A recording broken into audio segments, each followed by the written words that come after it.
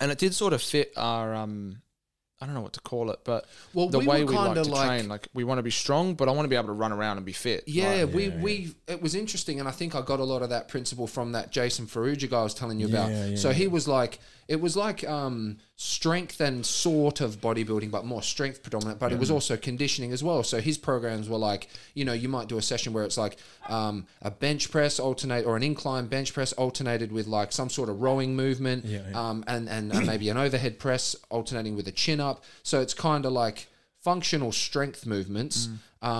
But then at the end, there was always like what they would call a Sled finisher. sprints or So it something, might yeah. be hill sprints or sled push or some fucking whatever, just something to like high intensity finisher of like somewhere between 5 and 15 minutes. And that's kind of how we trained, right?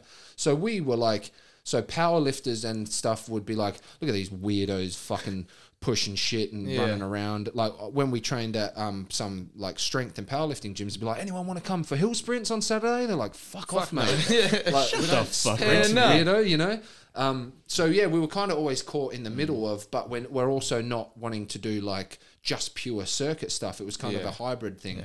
And then that's where CrossFit was like, fuck yeah, this is, but again, there's just like everything, there's different variations of CrossFit too. And what we liked about Legion and Gem's style of CrossFit was it was fucking strength and power focused, and then your conditioning as well, not just one or the other, you know. It would be interesting to hear him properly break down why, but there's even something to that of he never called himself Legion CrossFit. It's Legion Strength and Conditioning. You know, like we compete in CrossFit, but we're a strength and conditioning gym. You know, and because there is some movements that if it wasn't for the fact that I have to compete with them, I just wouldn't do them. You know, like because one, you don't need to do them, and two, they're Examples? They're not like kipping handstand push-ups, like high rep pistols, box jumps. Like I probably box wouldn't jumps? do them reboundy the same way we do. Yeah. But like, I mean, I think vertical jumps are fantastic for people. Jumping and power movement, like a jumping for explosion. Yeah. We used to even do that. I mean, we used to be in the fucking gym, and I would hold a broomstick out and be like, all right, like as a warm-up, we've done our leg swings and our stretches, and I'd be like, all right, we'll Max do like an jumps. explosive power move to get warm, to fire up the central nervous system. So like everyone would be looking at us, what the fuck? I'm holding a broomstick out and John jumps over the broomstick. You know what I mean? Like we were doing that stuff, but yeah. But I mean, did you watch the games this year? And their final, they had a freestanding kipping handstand push-up, and people are fucking stacking it left, right, and center. Yeah. So they would handstand walk Actually, to I a did line, watch that, yeah. do a kipping handstand push-up, and walk to the next line. I'm like, what? One, I don't even think it looks cool, but I'm like, what the fuck is the point of that? Make it heavier, make it faster, make it, you know, like instead of, let's say for kipping handstand push-ups, right? Instead of making us do 50 kipping handstand push-ups for 3 rounds, make us do 25 strict, like, or make us do a push press, or So there's we've other always ways been you strength can. bias though, hey? Yeah, Like, but I think there's other ways you can show strength.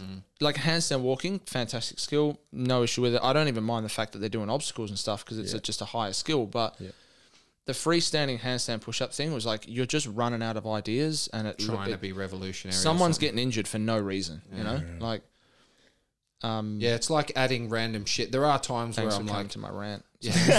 there are times where, and a lot of the things that CrossFit preach is like anything, anytime, be ready for, and that's great, man. That is, it's very practical, but there is a time where I think it gets out of the scope of like, okay, we're doing fucking egg and spoon races, like that we don't need to do that anything, anytime. You know what I mean? Yeah. Like it should still stick to practical fucking strength and functional movement. Yeah.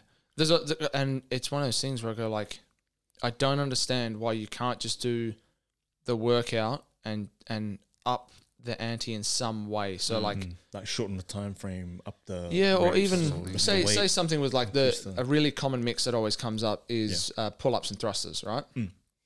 So and thankfully they haven't added anything too weird to those movements, but instead of making some crazy new movement where people are definitely getting injured, like handstand push-ups on the fucking rings, and like, why do that when, say for the thruster workouts, it's now a chest to bar and it's a heavier thruster. Now you're expected to thrust to 70 or 80 for reps. You know, cool. That makes sense to me. Yeah. Make yourself make yourself as strong as you were in previous years, as fast as you were in previous years, but stronger now. Or Not do like it faster. An upside down one-handed push-up with a dumbbell tied to your foot and somebody throwing you don't water need at to you. make it that complicated. Yeah. It's the exact same principle as what we're talking about of people trying to sound smart rather than just... True. Do you think that's where we're headed though? With the way CrossFit's going, with how they did the walking handstand push-ups? I really hope not. Yeah. I really, really hope not, because I think it's a big reason why Grid League failed. Yeah. A lot of people don't even know Grid League is still going, but like their idea in practicality should have been a fantastic spectacle to watch. You have a specialist in each discipline completing a movement as fast as possible. You would have literally the best in the world completing crazy movements that, as a CrossFit athlete, especially an individual, you could never get that good at single disciplines. Can you just explain what Grid League is for those who don't? Can I run to the toilet? Yeah, do you want us to pause this, man? Or? Keep going. Talk about Grid League. Okay. I'll be one sec. So, Grid League essentially, I'm hoping it's still the same thing now, but I think it is. Grid League, when I watched it a few years ago, was they would have a gymnast, a weightlifter, and like you'd have a specialist in each discipline, right? So in CrossFit, you've got like track and field events and gymnastics, weightlifting, powerlifting movements, and they're all put together and mixed together in different ways to try and get a certain stimulus or to test strength under fatigue and stuff like that. So let's say as an individual athlete in CrossFit, you might have a workout that might be, say, you might have a chipper workout and it could be 50 chest to bar, 50 toe to bar, 50 power snatches, and then 50 burpees or something like that. Whereas in Grid League, you would have a different person do each of those components. So your gymnast would go do the pull-ups and the toe to bar, then tag in the weightlifter who will go do the barbell cycling, and then tag in, I don't know what to call them, whatever your fitness athlete is to go do your burpees or your run or whatever it is. But you start seeing these weird complexes where instead of just having higher rep work or weighted work, it's now, you got to complete 50 complexes of a toe to bar into a chest to bar into a bar muscle up. Oh, yeah. And it just looks like, it's not fun to watch because it just looks weird. Like, it's hard to describe why unless you see it. But how much of that is your athlete perspective though? Because people that don't know like jack shit would look at that and go, holy shit, these guys can do it. You know what I mean? I actually think even from general public view, it looks silly because they don't understand the movement. You know, like it's one of the things that takes away from a lot of sports. If you don't understand the rules or you don't understand what they're doing, you're not going to want to watch it. That's one thing why people who have no interest in fighting or not no interest, but no understanding of fighting can still watch a fight and enjoy it. Because everyone understands the rules of, did you get the shit kicked out of you or did you kick the shit out of someone else? You know, one like, guy's on the floor, the other one's standing. Like, he won. And you see that a lot with, say, like in the UFC, to go back to talking about MMA and stuff, you'll see guys who, if they don't understand the ground game and stuff like that, they're looking at some decisions going, why the fuck did he win? He was on his back. And you go, well, no, because he was putting in submissions and he was controlling position and, you know, like making things complicated unnecessarily makes it a hard sport to watch. Very true. Everyone... Yeah, fuck yeah, bro. Everyone understands who can pick the heaviest thing up off the floor, who can back squat the heaviest thing, who can do the most reps of a basic movement. Everyone understands that. I've missed most of what you're talking about, but there's something fascinating about strength, hey? And there's just something really fucking cool about, someone who's, and not unfit strong. No, but it's something Jem said to me. He goes, no one ever remembered the guy who won the burpees. Yeah, man. It's true. That's true, though. Sorry, burpees. Sorry, the Guinness World Record of holding burpees guy. Burpee Sorry, man. man. Just being like, Jem, I won the burpees in the run. You're now good at that stuff. And there's something fascinating about it, man. I feel like the human body is designed to get strong, man. Like, you know what spun me out, right? You read this stuff about training and when you're first starting and whatever, you're trying to find programs and all that. Literally, when you first start, you got like, you know, they call it like newbie gains, like the beginner gains. Your first 12 to 24 months are fucking magical, bro. Just rocket. And you will never appreciate that shit until you've trained long enough that doesn't happen anymore, right? I remember, right? So those linear progressions that we used to follow, you come in today and it might be a standing dumbbell shoulder press for 10 reps and maybe I do it at 20 kilos. And I remember my 8th, 9th and 10th rep was like, wow, like a grind, yeah? And then 6 or 7 days later, you come in and you do the same thing because you make sure you make those reps. And I'm like, what the fuck? Did I pick up the wrong dumbbell? This is so easy, man. Yeah. Like in such a short period of time, sometimes 2, 3, 4, 5 days, your body actually, like it's just crazy, man, that in a short period of time, you are now a better, stronger person than you were previously. That's very cool. It's just a testament to what our bodies can actually do. Eh? Yeah, adaptation, man. It's very, very cool. Fuck yeah. Just to catch you up, I was essentially saying that we're talking about Grid League. Yeah, part of what makes it hard is, you know, cheers, bro. They made a bunch of unnecessarily. Cheers, John. Oxygen, man. Made a bunch of unnecessarily complicated movements. And when people don't understand the rules of something, they have no interest in watching. Yeah, it's a good point. Yeah, I don't understand why CrossFit wants to go down this road of. I'm really making myself an enemy of these people. Yeah, do you even? Bro, like I said, dude, this is what surprises people though. Like when they go, "Oh, did you see this? Did you watch that?" I'm like, "No, I don't really watch CrossFit. I don't really. Yeah. I'm not really a fan of anyone. I want to beat them. I don't want to fanboy over them. Yeah, that's a very good point. Hey, I want to be strong and fit. I don't want to watch other people do something cool. I want to be the one doing it. Yeah. But being like, there's no need for something like a walking freestanding handstand push up. Right. You know, like say in one of the tests for the games, it was they had a box and it was who could stay in a handstand for the longest. Oh yeah, I remember that. Like, I mean, look, that is a skill and it's a great accessory exercise. And I do static holds as well. You have to be able to do that stuff. I don't think that's the best use of your time to find the best athlete. Yeah. Because essentially what is high level competition of CrossFit? They say you're trying to find, well, they call it the fittest on earth, right? And the how most they well-rounded define athlete. fitness and stuff is pretty cool because like classically fitness is usually defined in an old school way as, oh, he can run a lot or, if you can, oh, he was so fit because he could jog laps. Yeah, but there was no bridge between like the aesthetic and being really fit, you know, because before that you just have that marathon runner and Arnold Schwarzenegger. There's no bridge between them, you know. And so they've defined fitness pretty well, I think. Like, I no agree CrossFit with their definition either. of I don't fitness. know the words in and out, but the principle behind it, it's kind of like it's almost all inclusive with those aspects of fitness. You know, strength, balance, endurance, all those things.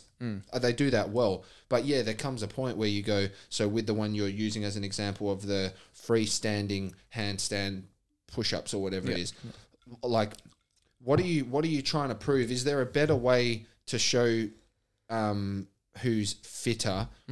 Are we just looking at a really specialized workout with who's a good gymnast at this very moment? Like, is there a... Yeah. It's not even that, though. It's like...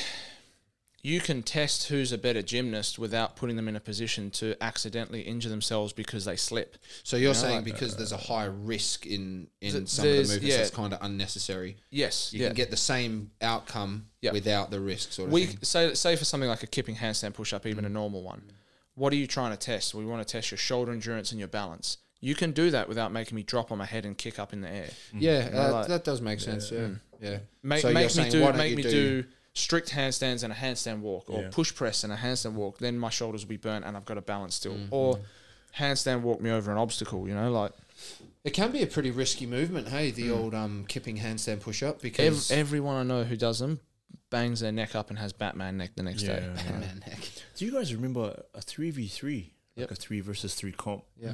Not too long ago had like... turning handstand walks. Yeah, and there's a guy, Sam Edwards, fucking wicked athlete, tore his shoulder up because he was the only one in the team. Sorry to these other team members. That name sounds familiar. Really, and he's a lovely dude. I feel like he tore his shoulder to shreds. I feel like that name, because we have a cousin named Edwards, so it was stuck in my mind. Yeah. Did he do that strongman? Yeah, he did. How trippy is that? I remember that name purely because of the family member. But yeah, it was that same year. So we did that strongman thing at PTC, right? And then like the 3v3 was a couple of months after that. Okay. But I never remember that name. He fucking destroyed a shot. What was it? It was like pirouette handstands. So you had to be able to spin in a circle, but only like stay within a certain box and not have. So like you had to have one hand stable, I think it was, and the other one could turn around it. And fuck, man. Yeah, he destroyed it, eh? If you don't have, say for that, I assume that was probably to replace handstand walks because they didn't have the space. If you don't have the space to do it, find something else to do. There's a lot of shit you can do. There's a lot of movements you could have done, you know? And same as like pullovers over the bar. It's a gymnastics movement. They know that unless you're a gymnast, CrossFitters don't do that. We're not going to know what that is. What is that?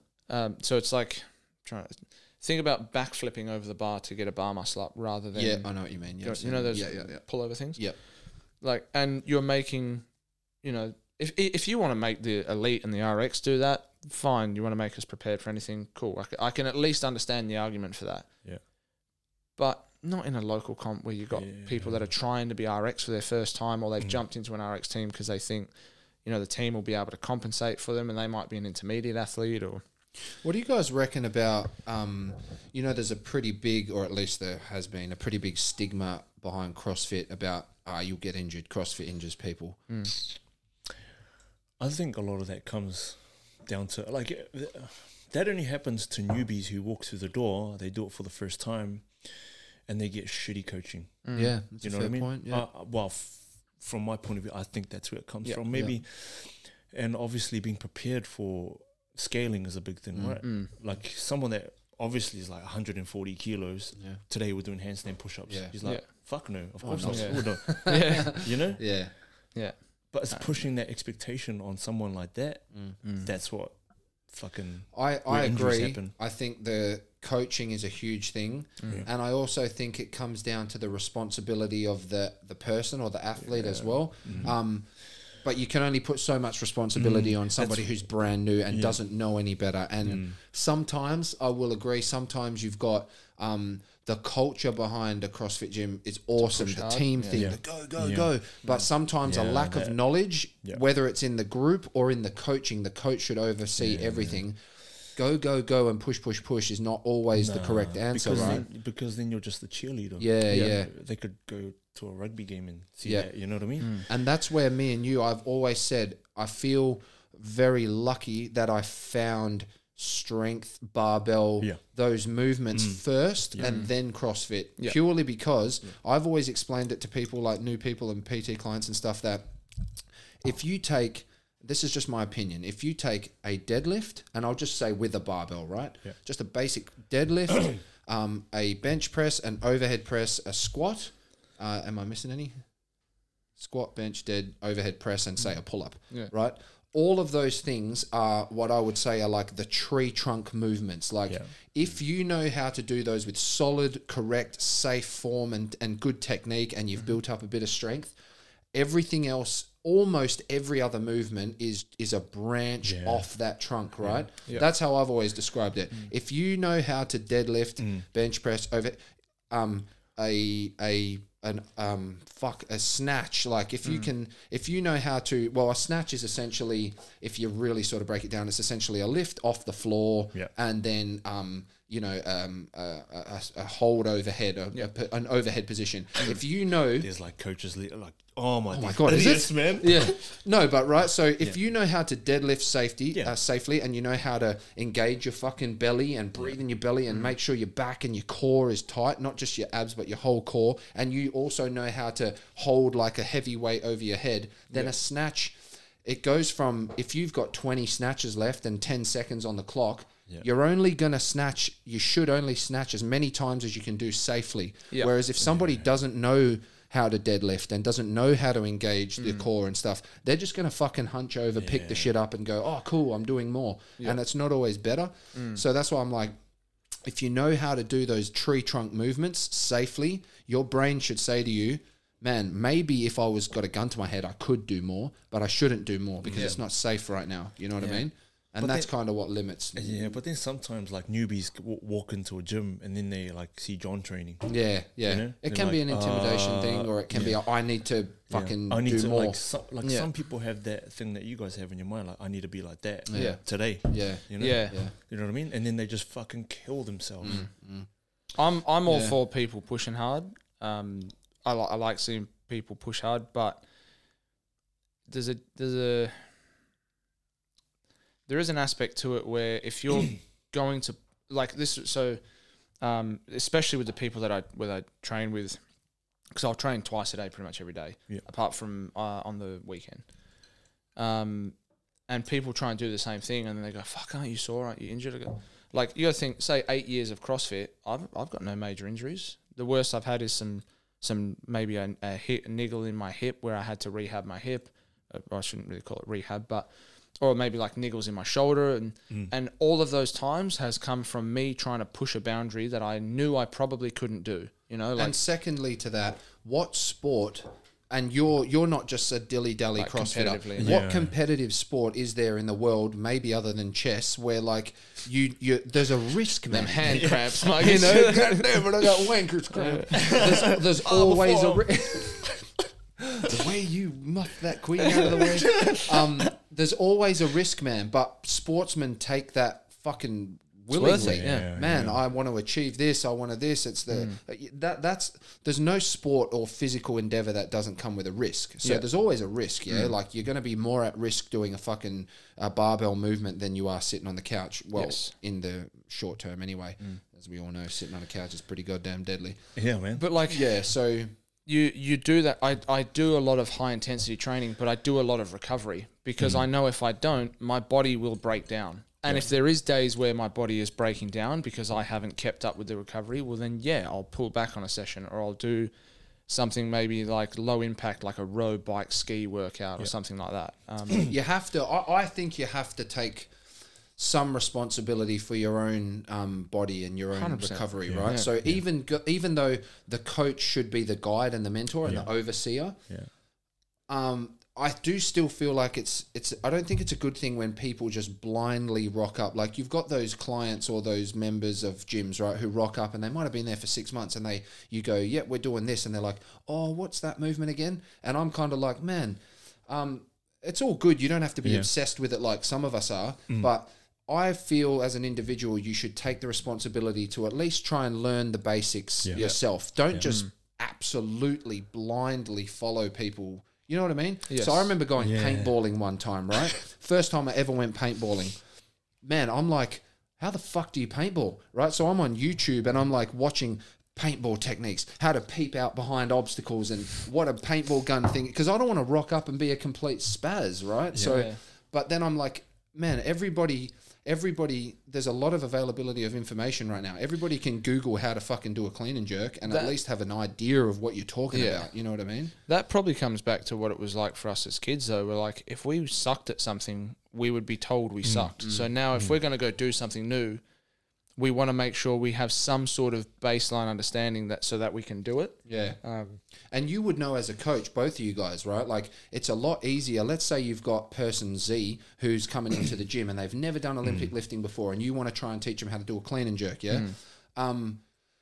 it's a lot easier to teach somebody who knows what a clean and jerk is just because they've seen it done before. So you've seen how it should look. That's what I'm trying to teach you. That's a lot easier to do than teach somebody who's like, what the hell's a clean and jerk? What's a barbell? Like there's usually it's people that don't know what it is and they've never done like any coordination work. So they don't know, they don't have that bridge between the mind and the muscles, you know? So that what they see is like, oh yeah, cool man. So that's how they do it. And when they actually go to do it, it looks like, oh my god. Yeah. One of the biggest challenges I ever had, to coach a guy, and I won't name him and stuff, but I had to coach a guy, and I said like, what sports have you done before? And he goes, none. I was like, okay, like didn't even go for runs. He reckons, and had just constantly studied and worked, and then worked in an office. Yeah. And when I say he had zero understanding of how to move his body, I mean like even getting him to show it in a mirror, he couldn't get his body to copy what I was doing. Couldn't understand like if I said to him, hinge at your hips, or it had no ability to work around what was happening when he first walked in, and that took me a while to get him to the point that he could like deadlift even or squat, you know, like. That's hard. Hey, that's hard. And we do. And sometimes we have to remind ourselves like, what we consider basic and easy is someone else's dream. Sorry, I'm touching hands. That's all right. You touch me. Yeah, you're too far away. And it's just as I always go back to, you know, people who like cars or people who, like I know cars drive, and you put petrol in car drive. That's pretty much as far as my car knowledge goes. So basic fucking manly car shit. Car drive. Legit, bro. I don't know shit about cars, just like other people don't know shit about say training and because also it's very true, man. The thing with fitness is some people don't give a fuck. Some people don't enjoy this shit. They just go, oh, I don't want to die and I'm fat, or I don't feel good, or I don't feel good about myself, and that's all it is. They just want to feel good about themselves, which is fucking awesome. But we, as sometimes I say me, I'm not a coach anymore, but us as like people who train and coaches and whatever, you do have to remember those basics are not basics for everybody. Can I ask you a question just on that? When will we ever see Sticky Ricky back as a coach, man, or what? What's going on with that, man? Why did you stop? I think I know why I stopped. So I was at Legion coaching, right? And I was there when you were coaching. Loving it, man. We loved it, man. I loved it, dude. That's like some of the best times of my life. Can I just say, every brief, we're just rolling on the floor, crying in tears, man. That's me. I'm a fucking idiot, man. If you guys don't like this, don't get fucking butt hurt. And we're just like, oh my god, did he just say that? We're crying like, oh my god. No, man, life's too short not to laugh, bro. You got to laugh. It's the best medicine, and sometimes it's like, maybe we say some shit that might be like, oh, you can't say that, but it's all in fun, bro. It's all a joke. It's all to laugh, man. Yeah, shit, yeah. And there's nothing outside of the realm of fucking laughter. You should be able to joke about everything, especially yourself, right?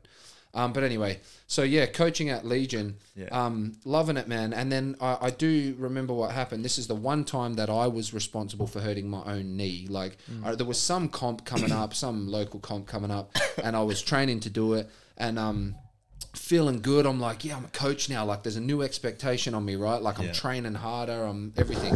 It's all going good. And then I remember there was a day where it was a rest day. I've trained like 14 days in a row, man, obsessively, like multiple times a day, like stupidly, right? And I'm like, fuck, I need to rest. I'm going to go to the gym. I'm going to roll. I'm going to stretch. I'm just going to chill. And I get there, and it was the day there was some Gems organised some photo shoot for fucking, just to promo the gym, right?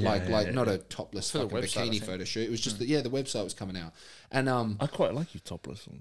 Not anymore, you don't. This shit stays on the wraps now. And I'm like, fuck, one more day, eh? Like, all the boys are in the corner doing deadlifts, and I'm like, one more day won't hurt. I'm not that sore. So anyway, I go start warming up, man. I remember there was like 80 kilos on the bar, which, to put it in perspective, man, that's like 40%. Whatever somebody's first or second warm up weight is, that's whatever weight was on the bar. And I've picked it up, and I physically hear this tear like a piece of paper. And everybody, I remember like Graham and stuff was there. They're like, "What the fuck was that?" I was like, "I'm pretty sure that was my knee." Hey, and I remember it because I heard the same noise when I played soccer when I tore my knee. And so that day I was like, I just tore my meniscus. I'm pretty sure. And anyway, so we maxed out deadlifts that day because I knew that was it. Right? I was like, that's another surgery, man. So we might as well have some fun. And after that, we laughed about it with Jem the other day. I love training and all that, but as soon as something, this is in the past, like as soon as something hindered me or got in my way and I can't do what I want to do, I went to a bitch, man. I was like, no, fuck this. I'm not doing it then. Fine. If I can't do it the way I want it, I'm not doing it. Like, no. And I just have a silk, and that's what happened. And I remember PTing some clients, and I'm hobbling around, and I can't even demonstrate a movement because I'm in a cast, right? And I just remember that was just making me really, it just hit me more emotionally than it should have, because I was, and so I just went, I'm not going to PT somebody if I can't even show you how to do the movement. It plays on your mind a lot, I just cracked the shits and chucked it in, to be honest, which was really silly. So this is a bit of a, still on topic, but do you think that affected you as much as it did that time because you had attached who you were as a person to training? Yeah, maybe. And maybe as years have gone by, even now, you know what I'm like now. I have fun at training. I'm not training because I want to compete. I'm not training because I need to be the best or any of this shit. I just love it and I have fun. But it also, still now, man, it defines a lot of who I am because it's a very powerful thing. Like if I have a couple of weeks off training, everything starts to slip, man. My joints hurt, my back hurts, I feel sore. Mentally, you just feel a bit more down. I start questioning my own capabilities. Then you start to get those I just believe training is fucking magical, bro. You do. It is, I look in the mirror today and I might go, fuck, man, you look like shit. Oh, that's horrible. Look at you. I go to the gym once. I look in the mirror the next day and I'm like, yeah, boy, look at me, look at me. I'm exactly the same, but it fools you in a positive way into being very confident and happy. You just feel good, man. Like, and I would get to the point where it was almost a bad thing, but it's not, because fuck it. If I went to the gym and I got a little bit better today, it doesn't matter what I do for the rest of my day, I've achieved something. And it's that simple for us, you know. And like I say, that can be maybe a negative thing, because you just rely. Maybe I don't do anything else that day, literally. But as long as I got a little bit better, I feel better. And man, I'd love to coach and everything still, but it's just about making that move, I think. How has coaching been for you, John? Yeah, I like it. Yeah, it's cool. Next. Don't worry about it. I don't talk about it. No, that was a weird thing where I never thought I would. I was really not wanting to become a coach because I didn't want to turn my passion into a chore. Yeah. And I didn't think I would really enjoy it that much, because I don't really like being in crowds of people or addressing crowds of people or I remember going doing my first couple of briefs and looking at. I mean, there's only 10 or 15 people there, but I'm looking at this crowd, so to speak, and being like, why the fuck do these people want to hear what I say? Keep looking at me. What are you looking at? Or someone would ask me a question, I'm like, oh, I remember because when I did my first couple, and I said to Jem, I'm really nervous about taking a class. He goes, look, I'll be at the back, and just, if you get stuck, I'm right there for you, don't worry. Yeah. And it would be something like, I can't remember what it was, but say it was 5x5 back squats at 70%.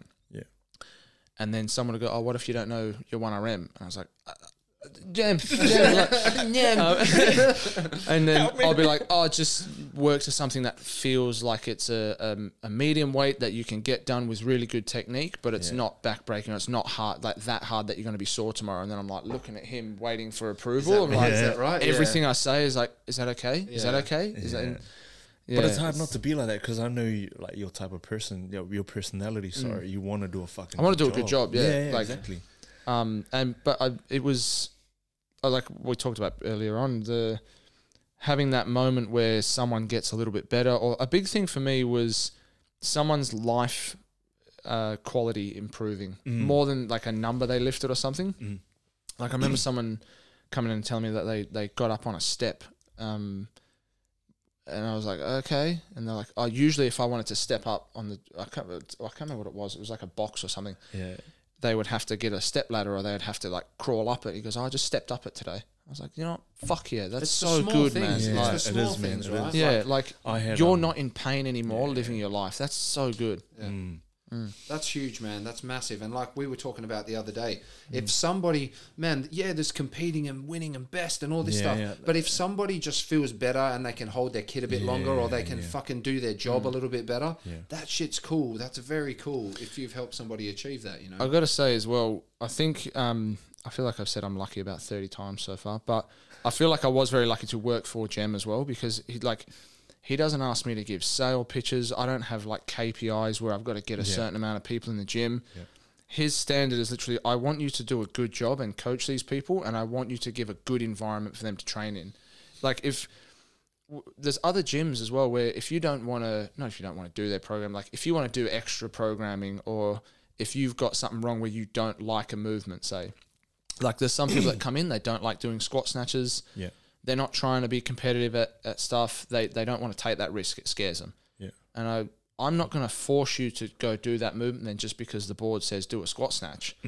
What are you training for? I want to get stronger and I'd like to build some explosiveness. Okay, are you scared of cleans? Can you clean? Yeah, I can power clean, or I can squat clean. Fine, squat clean then. That's a beautiful thing about CrossFit as well, and training in general, not just CrossFit, but training in general. But we'll use CrossFit because typically you go to a CrossFit class, there is a program on the board, and another conversation, there's different standards that you write a program at. But say you go into a classic CrossFit gym and there's a program on the board, there's always something that everybody can do. When you know, and as a good coach, when you know how to scale, because fuck me, man, I remember rocking up and you're like, ring muscle ups and strict handstand push-ups, no way, I'll never do that. Purely, I even thought, there's no way I'll ever do a muscle up. I just remember watching people do muscle ups and go, no, I can't do that. One, because it looks looks really hard and too heavy. I can't do that shit. Yeah. But there's always a progression, you know what I mean? Yeah. And that goes for everything, man. With any movement, you can always do something because people do. They get caught up and that's one thing Legion does, which I think is really good, right? Legion will program, this is just, again, my opinion, Legion will program sort of at the top end of what is, say, not expected, but their programming's not, it's difficult, man. It's fucking difficult. Yeah. But that doesn't mean everybody has to do that.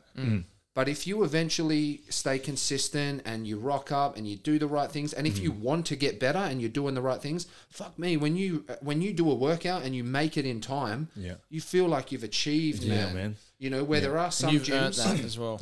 Yeah, there are some gyms, and it's fine. There are some gyms where they program sort of on maybe the lower end where the expectation is everybody finishes the workout. And that can be nice too. But just for my personality, I like to go, wow, I've actually rocked up and I've been dedicated for a few months now, and holy shit, I just finished a workout. That was cool, you know?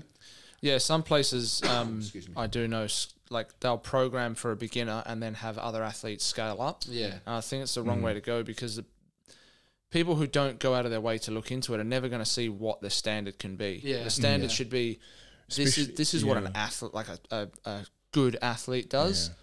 Now here's what you can build to, and here's all the way you scale down to the point of I've just walked through the door and I'm 50 kilos overweight. You know, like, man. But you can still train. That's real How cool is that? Yeah. You can go and train with somebody who's never done anything in their life. There's always something to do. You can put someone next to you with a broomstick, right? Yep. They're doing snatches when you're doing 60 kilo snatches, right? Like Isabel. You know? And do you know what I love about that as well? We can train together. Yeah, and it gives you that same mentality again of everyone is equal. I'm not better than you because my bar weighs more. We're doing the same workout.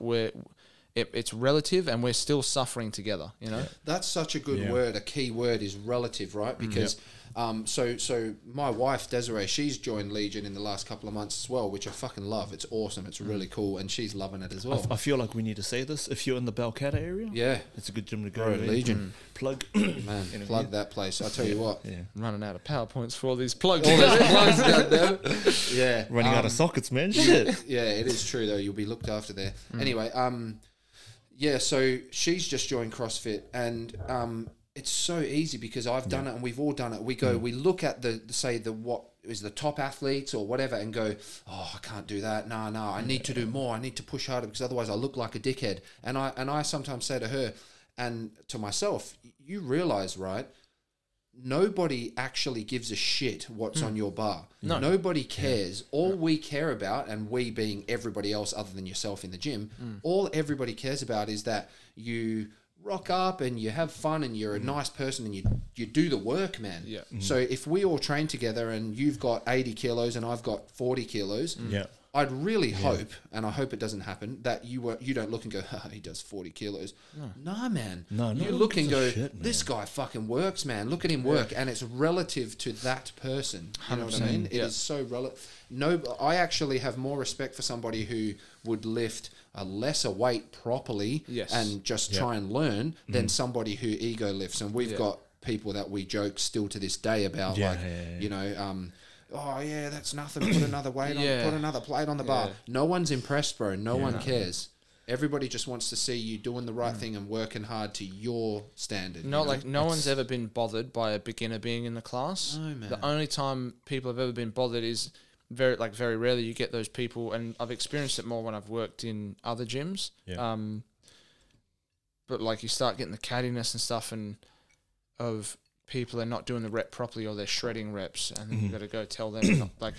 But that's important though, right? Like exactly what we're talking about, because that will lead you to that will lead you to shred reps to try to keep up with someone like him. Yeah. But why does peel it back, man? Like, why does that person think that? So if we all do a workout together and I finish dead last, no one cares. You guys don't look and go, piece of shit, you finished last. No. Like, you're actually, that's why in CrossFit, the beauty of everybody comes around and goes, let's go, let's get it done, you know, and that's awesome.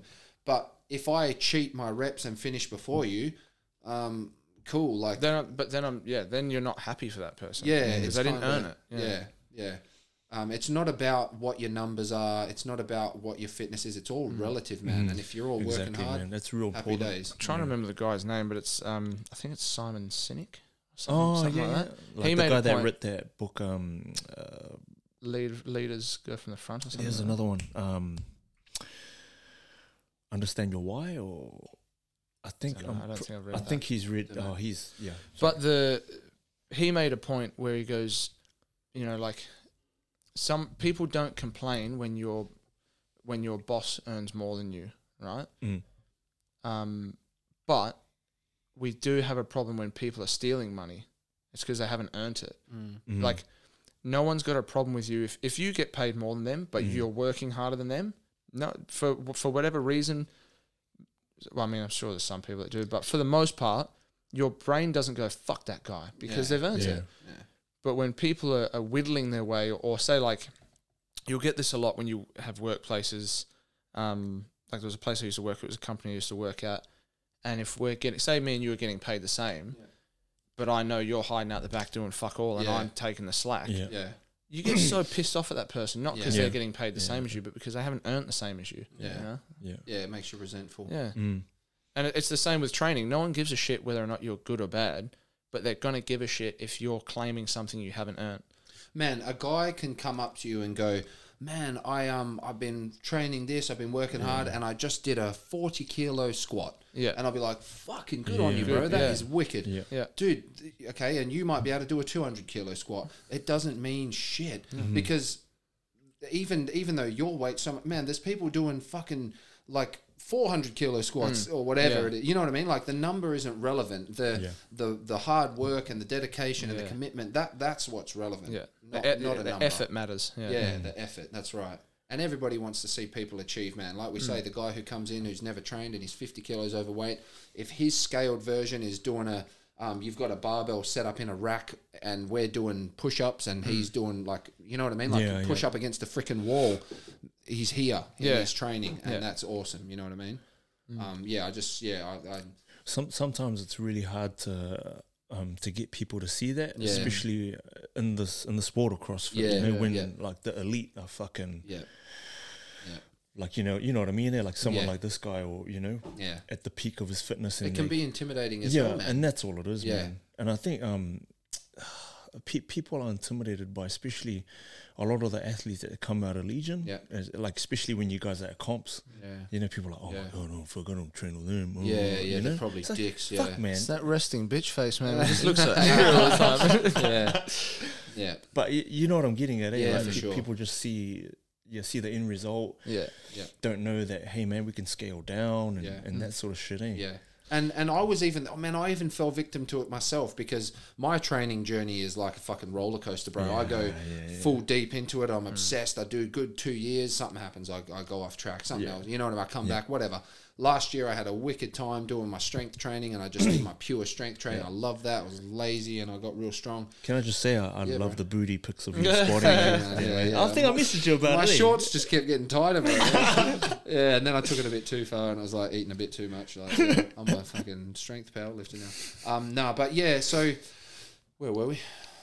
Booty shorts. I was messaging you. Send more. Talking about the intimidation of coming into the gym. Yeah, and even I had that, man, where I was like, I really want to come back to Legion, and I was like, but I've got to get fit first. You know, like that. Like, people do that all the time. And I'm like, everyone does it, man. You don't. You get fit there. You get fit there. Yeah. Thankfully, it doesn't seem to happen too much anymore. I think we sort of gotten rid of the rumor, but for ages, man, there was I'd get people come in, or like people come up to me at comps and go, what's the test to get in? Like, what test? Fuck. And they'll go, I thought, I heard there was a fitness test to get in. No. Otherwise, I fucking definitely wouldn't be there. So it's a personality test, maybe. You know, that's one thing I've always respected about Legion. That's one thing I respected about Jim, man. Like, man, he can have some hard conversations, eh? Yeah, man. Fuck, it's important, and it's a hard ass thing to do, man. Especially so when I was coaching there, I remember I've seen him turn people away or ask people, I'm sorry, this is not the place for you. And I'd be going, I mean, just because even from a fucking personal trainer's perspective, what you get taught is it's clients at all costs, man. You know, that's what you kind of get. Well, back then, I won't talk for now, but back when I did it was like, they need you. You need to make them need you and all that. Like bums and seats. And And I'm like, fuck, bro, that's a member you've just lost. And he's like, I don't care, mate. Like, it's not about money, and it's about the community and the culture and what I expect that's my gym. I want everybody, you know what I mean? Yeah. And it's so cool, bro, because as you know, toxicity can spread like crazy, you know? Bro, that rumor's still floating around. Is it? Really? Yeah, like people ask me, like, when you train at Legion, did you go for a test? I'm like, what the fuck are you talking about, man? No, and then I heard like it was a like running thing that people are talking about. There's a test to get into the gym, and I was like, so I play on it, man. I tell motherfuckers now, like I'm like, I don't need to hit triple numbers before I tell people like Jim and John have set like a standard, and if you don't hit the standard, like a certain Fran time, or I just tell them if you don't hit it, well then that gym's not for you. Just want to send you somewhere else. Like, no, it's just as long as you're not a dick and you're happy to learn. Like, such if I don't have to come and not even baby you, but if I don't like, one of the things I hate when some people come and do trials, if I have to like borderline start telling people off, I'm like, I shouldn't have to tell a grown man, stop that, put that down. Like, you're not two. Definitely not more than once. Yeah, like there's a difference between are you trying hard and you just don't know, or are you being a dick? You know, like you know, I won't name where and all that sort of stuff, but there was a time when we ran a thing for other coaches or other PTs, and one of them was saying to me like, first thing they wanted to learn when they came in, can you teach us how to muscle up? Like, no way. Like, how many full pull-ups can you do? How many dips can you do? Can you do, you know, there's so many things you have to learn and get good at first, and transition drills and all that sort of stuff before you do a muscle up. Yeah. And I'm this far away from him saying like, no man, don't try him today. We have some stuff we're going to teach you, but like that's not for today.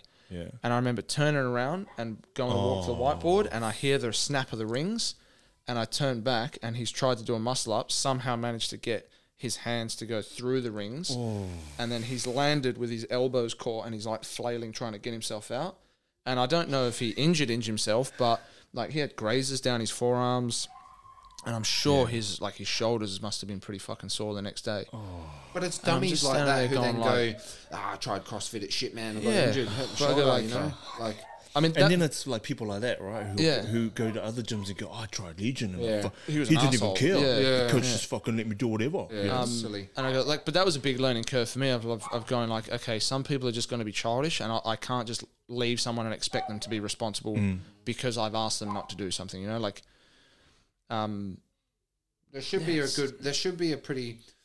solid respect between the coach and the owner or whatever, whoever's taken that group at the time, and the athlete or the student. You know what I mean? Yeah. And that's like, that is important, man.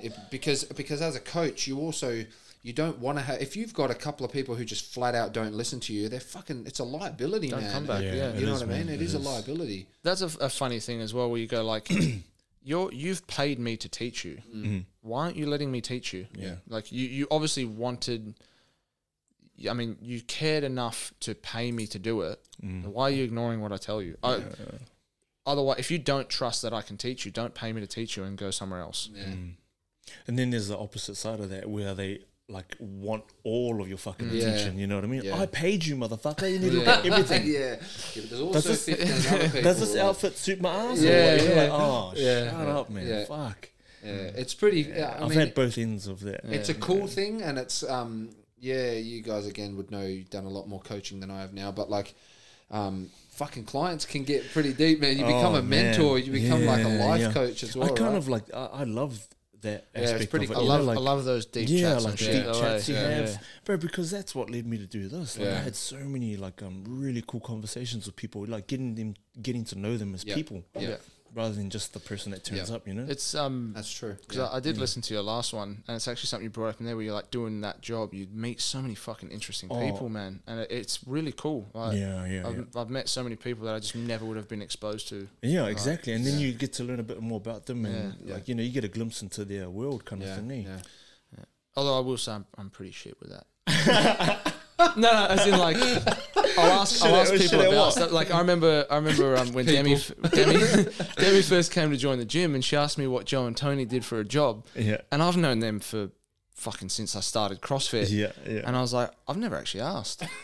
And she's like, what? I was like, I can tell you so much about like I could tell you everything they lift. I can tell you what they're good at. Like, I can tell you they're fucking great people, but I don't think I've ever asked what they actually do. And it was pretty funny going like, fuck, I'm actually a piece of shit. Like, but you know what? I think as well, that can actually be a good thing because for a lot of people, that hour or that 2 hours or whatever it is in the gym is a step away and an escape almost from, you know, maybe like maybe, and well, not just Joe and Tony, but maybe some people might go to the gym and go, fuck, the last thing that I want to do is someone go to me, how was work? Like, what did you do? Let me talk about this shitty, stressful day I had at work. Nah, man, like, that's your time away, and it's almost a new little world there, you know? So it can be a good I do care more, like, say even for them, us jokes aside, like I said to them, I was like, man, I don't really care what they do for work. It doesn't change who they are as a person. I don't want to hear how much money you make or what job you have and then go, like, let's say if someone comes in and their job is a janitor,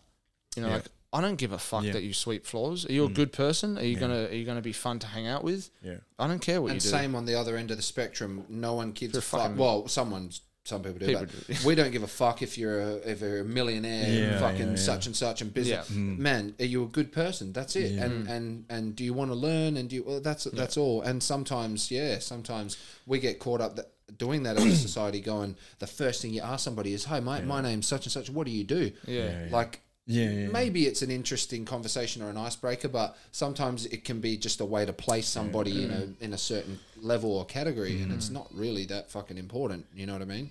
I found myself like, I think a lot of my things being too nice to people in general, and just listening, taking on board everything they got to throw at you. Like you said earlier, them coming from a hard day. Oh, I don't want to fucking talk about life, and then they start pouring the emotions. Everything they get up to in the weekend, like all that sort of stuff. Like I used to take that on a lot, man. And I think that's why people liked it. Because I was their counselor. It's like an outlet. It's a therapist. True. I found like the last year, because I've stepped away from it now, like became more of that than anything else. I don't regret it. Sorry. No, finish. I was just gonna say that I don't regret it. I loved it because it started with seeing people get little PBs, like you said earlier, like taking a step, being able to climb and shit like that, to doing that and allowing them to offload some stuff and go home, leave a little bit happier, so that their family gets a better quality them. Yeah, you know that's a good point. So what were you gonna say, John? I was gonna ask you, do you find that, like, would you consider yourself to be a really empathetic person? As in, like, do you struggle listening to someone being in pain or having a hard day, and then you feel like it's heavy on you? I'm real empathetic. I think too much sometimes. Is it? Do you think feel? Are you more empathetic when you're getting paid? That sounds rude. But if somebody came up to you and was like, "Oh, hey man, I want to tell you about all my struggles," like, would you give them the same time if it was like, I should probably phrase what I mean a bit better, of like, not if you'll listen to them, but like, so there's some people where, sorry, Demi. Say when some people are don't be brutal.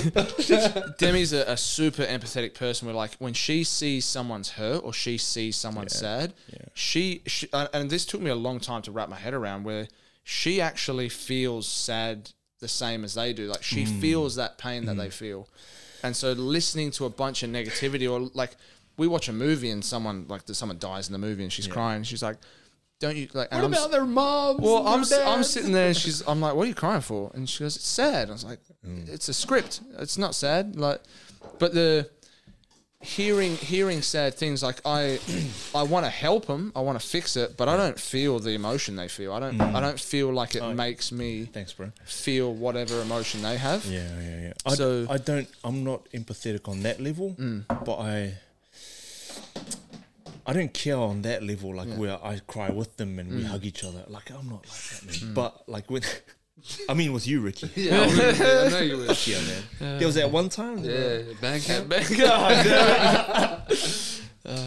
But like I don't empathize with them on that level, but I think I care. You know what I mean? Yeah.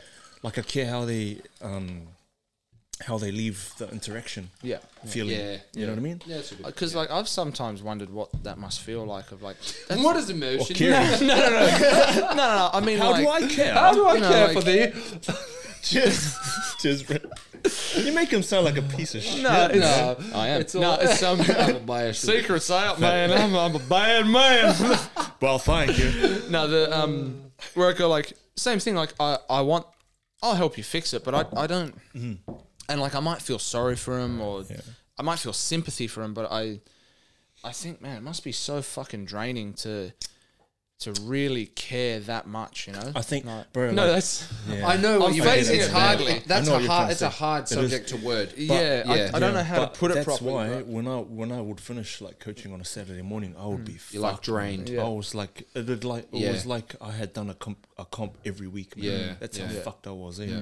And like my wife will say the same thing. She was like, "Man, you're a fucking different person, man." Like, like because I'd have to come home and then like take on board their stuff, you know, and be a dad. Do you know what it maybe is? And so maybe I'm wrong. I don't know. Speaking for myself, if I was in that position, and say with the empathy thing, I must care because I would care enough to, even if I was completely faking that I care, I would care enough to make you think that I cared. So when you left, you went, fuck, he cares. And even if I didn't, I'd be like, fuck me. But at least that person feels better. So I mean, and maybe you would feel the same sometimes where you do care. It's not like you don't care about people, but man, like if they wouldn't be upset for you to go, sorry, dude, I just can't be fucked listening to this. Like, you'd probably say that. You know what I mean? But then people confuse that with you being a bad coach. You know what I mean? Like you not caring about their personal life isn't a bad thing because you're there to coach these motherfuckers. My job isn't to make you feel good. It's to make you better. Make you better at like moving. And clients will sometimes use that shit. They'll go,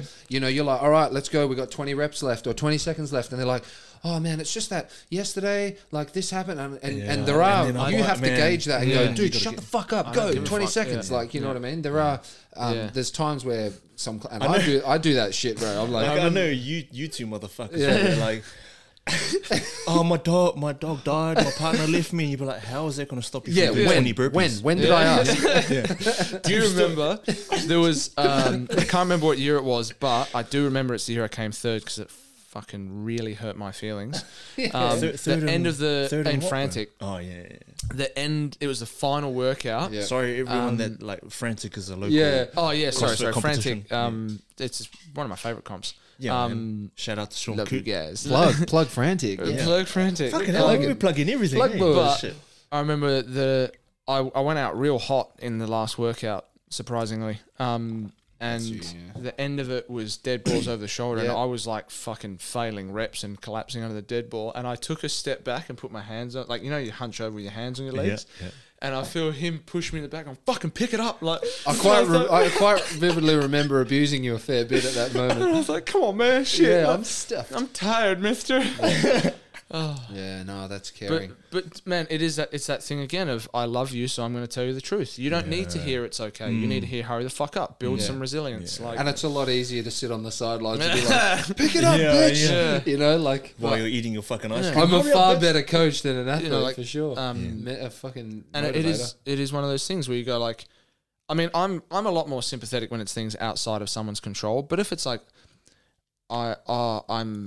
I'm trying to think of something. I feel shit. Why? I ate burgers and chips last night. Well, then 100%, you don't get to complain about that because you chose to do it. There's nothing wrong with doing it, but accept the consequences. Because everyone has a choice, right? It doesn't matter where the fuck you are. You chose to be there, or like choices lead you to be in that position, right? Or at least for the overwhelming majority of the time, right? Yeah. Sometimes it's kind of unavoidable to be there, but choices, man, and you chose to do that. So, and I can get.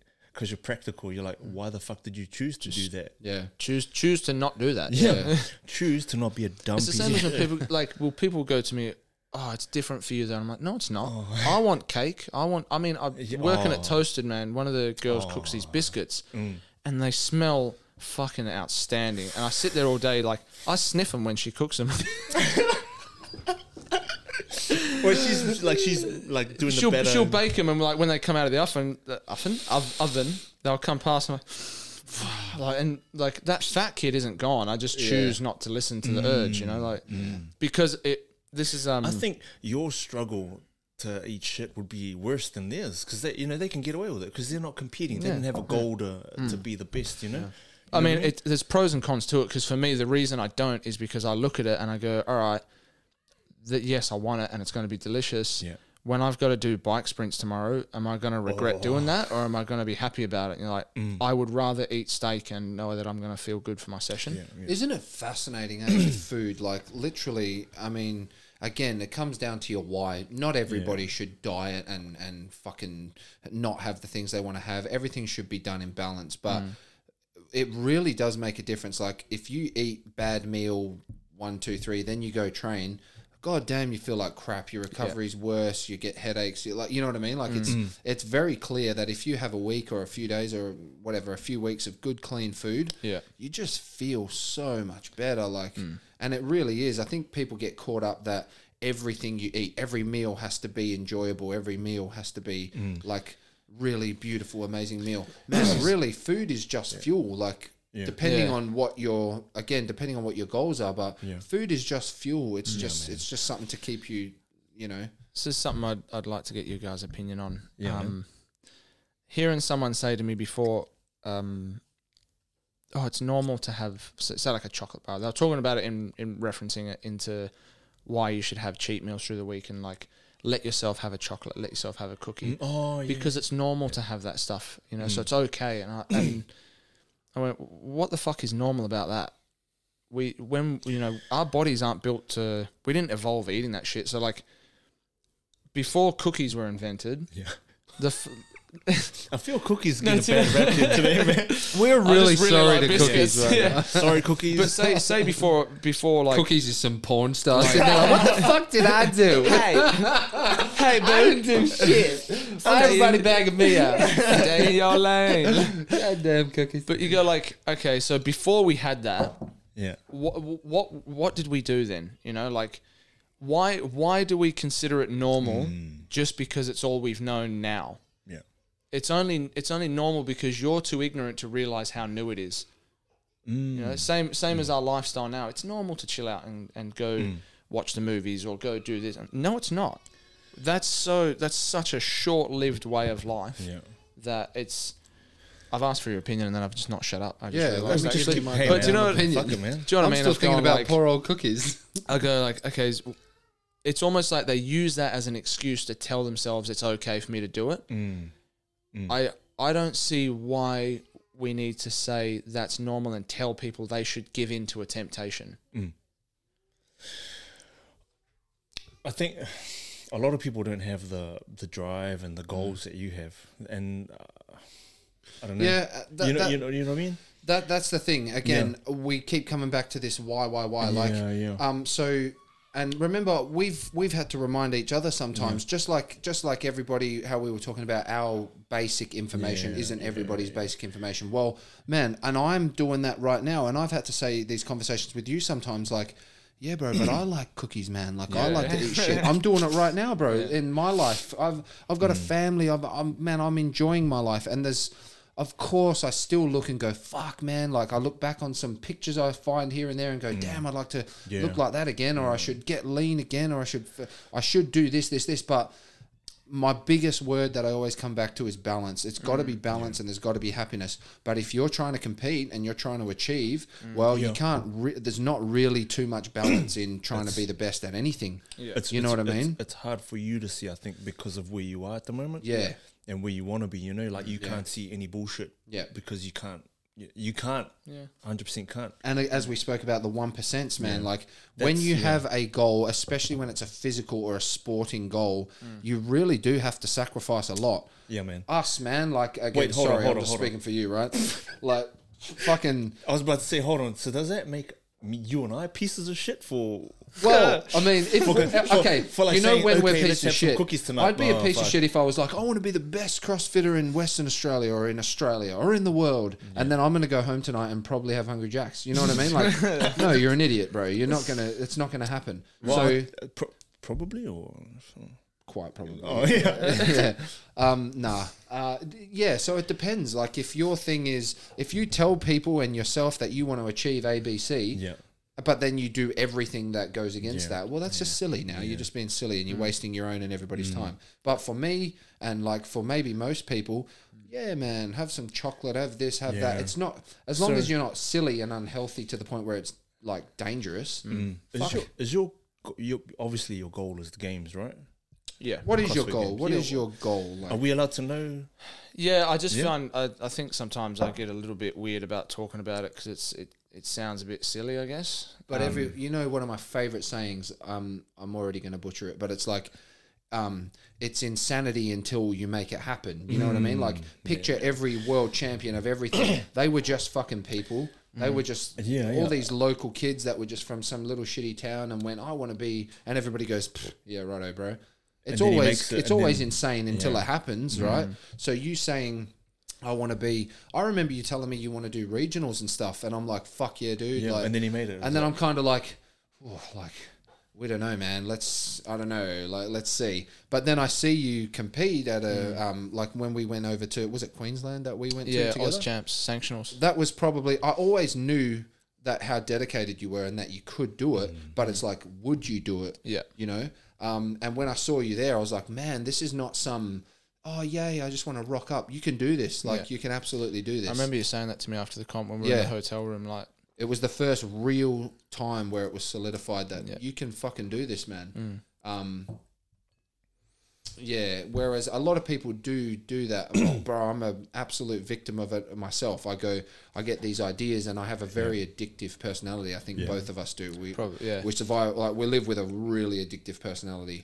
And it can be bad and it can be good. It's probably why I'm so obsessive with not wanting to eat sugars and shit, because I'm just going to go fucking straight off the rails and be true. You might go. We used to go, all right, we'll do, and we had our little cheat meal day, whatever it was, a Sunday or whatever it might have been when we lived in Warwick House, right? I still have a screenshot of that picture I'm not kidding, it's fucking horrendous. Like, we would go and spend $50 to $100 on junk, pure junk, and have tables full of sugar and go, oh my god, and we would fucking get through it, man. Sit there, we'd get through it. In this picture is like a box of Dixie drumsticks each, box of pizza shapes each, chocolates, full bars, full blocks of chocolate, ice creams, packets of crisps, like silly everything. And you know what it becomes? I used to drink Dare Ice coffees, double espresso Dare Ice coffee, the I large remember one. That you filthy. Yeah. Oh. And it becomes a thing of like, even with that, I do it to this day, man. I did it last night. I'm like, I have a whole box of whatever, like chocolates or fucking biscuits, and I'm like, I am going to complete this. Like, I'm not going to put this back. It will be finished.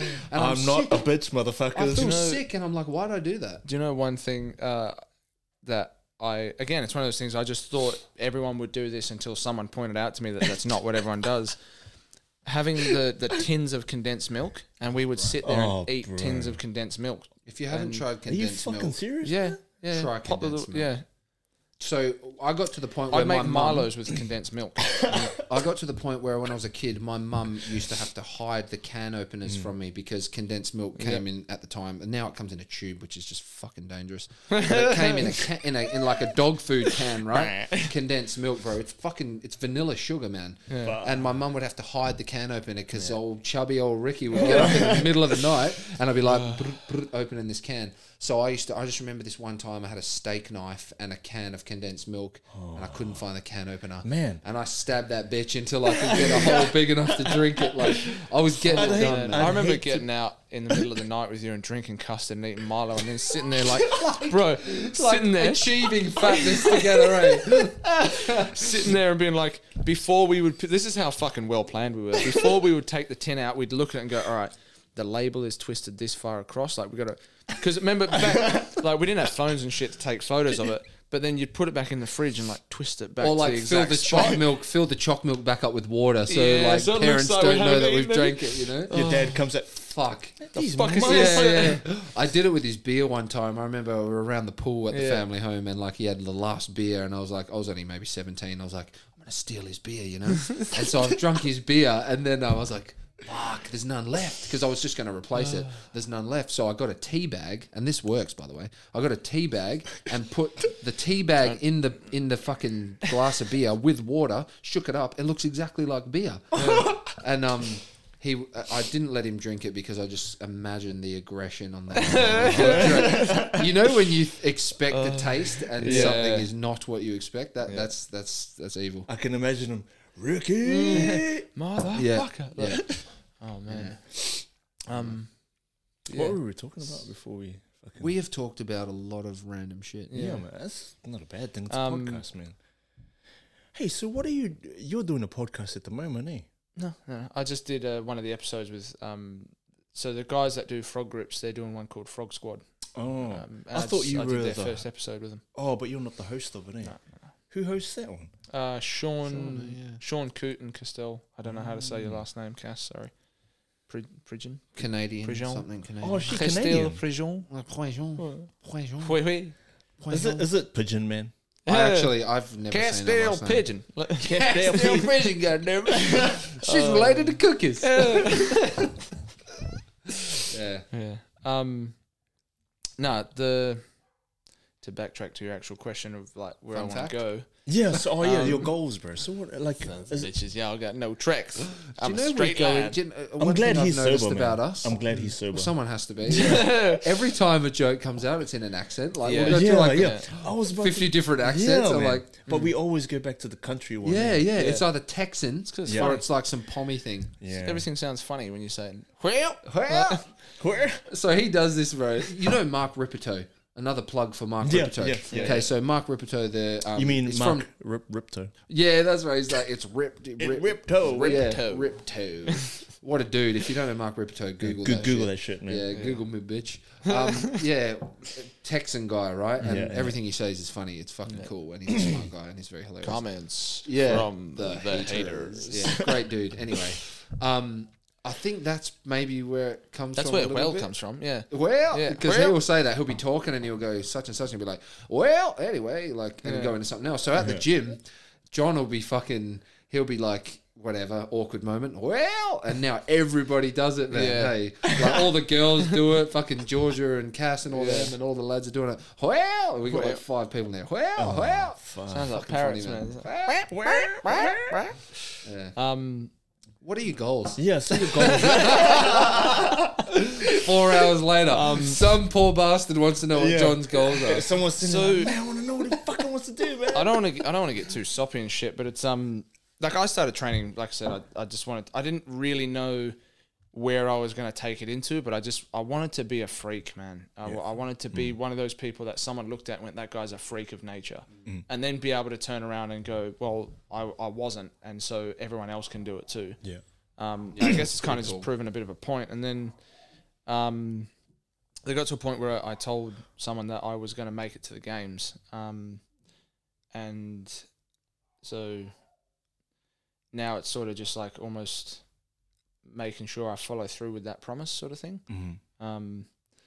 So yeah, I remember saying be a games to you, athlete would be the when goal. Do you reckon that was? When do you reckon that came into your head? Like, when was that what age do you reckon roughly that was a thing where you're like, I want to be a fucking 18, a high level CrossFit athlete? Because I remember having a conversation with you going, that's awesome and blah, blah, blah. And I was worried, man, as your older brother, I'm like, because I haven't done things in the exact right fucking path. Like some people, if you're lucky enough to know exactly what you wanted to do when you're young and follow that dream, that's awesome. I envy that because I still don't fucking know what I want to do, man. Like so many people I think are like that, where you don't know what you want to do. You work as long as you're kind of happy and you make the money you need to make. Well, great, but not everybody gets to know exactly what they want to do and follow through, right?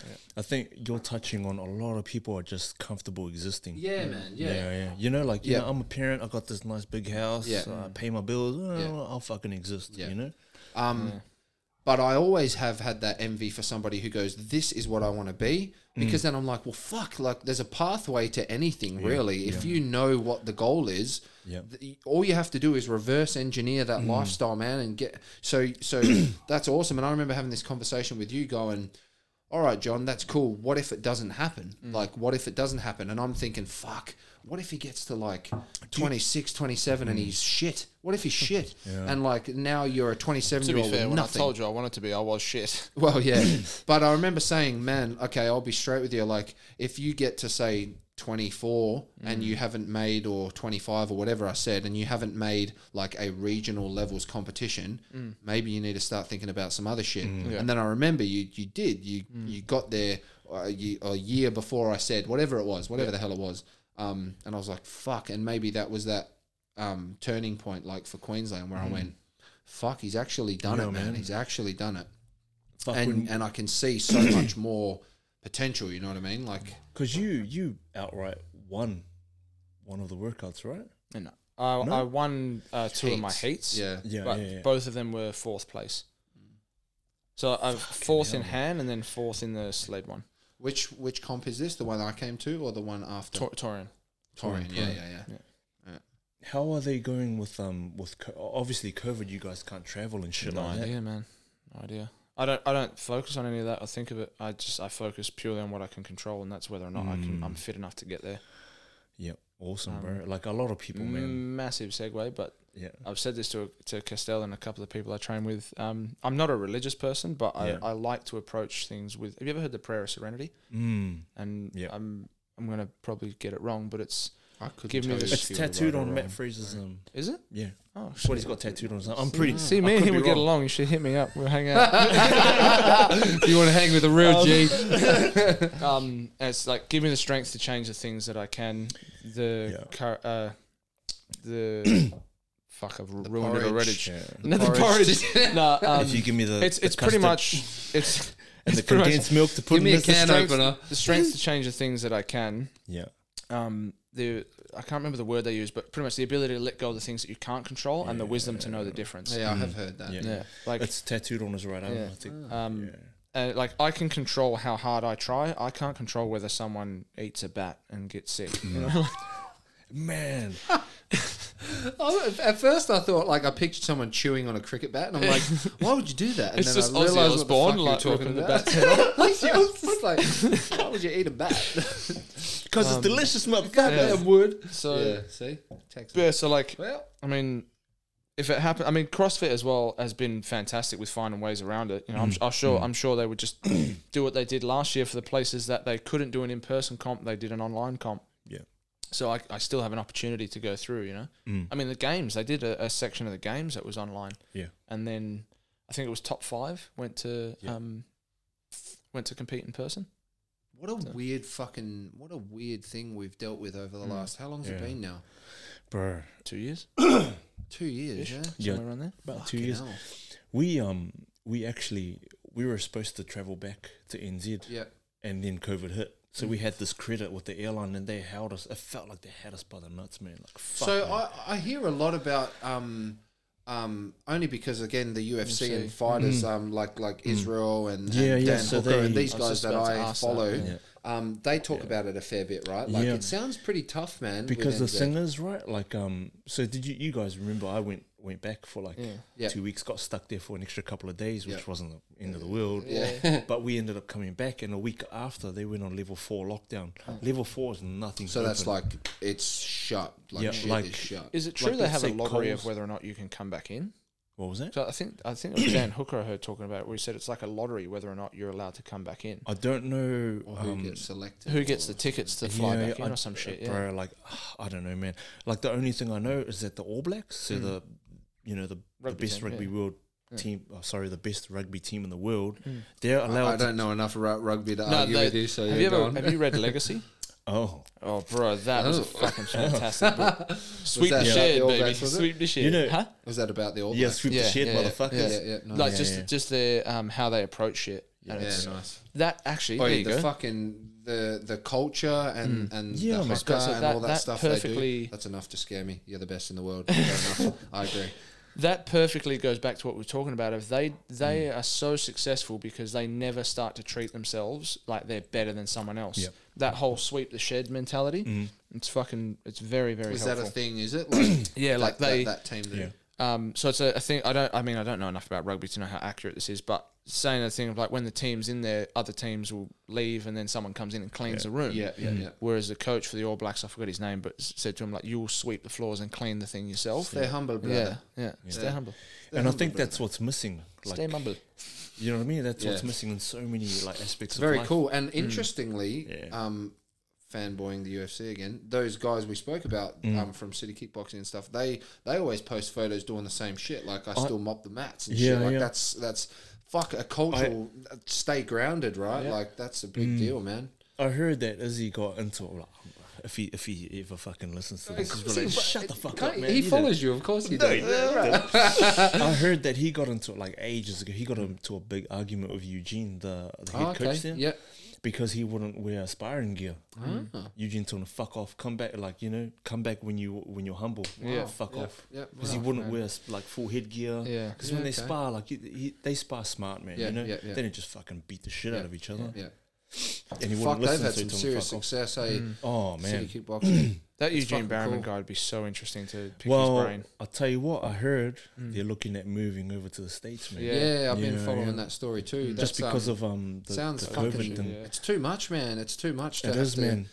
Yeah, I think the rugby, like that ties into the rugby thing because the All Blacks were allowed to travel while this COVID ban was on. And everyone was like, what the fuck, exemptions and whatever. Yeah. Meanwhile, you've got like Izzy and Dan Hooker and they're like stuck overseas or stuck in New Zealand not being able to travel, and it was bullshit. It is, man, you know?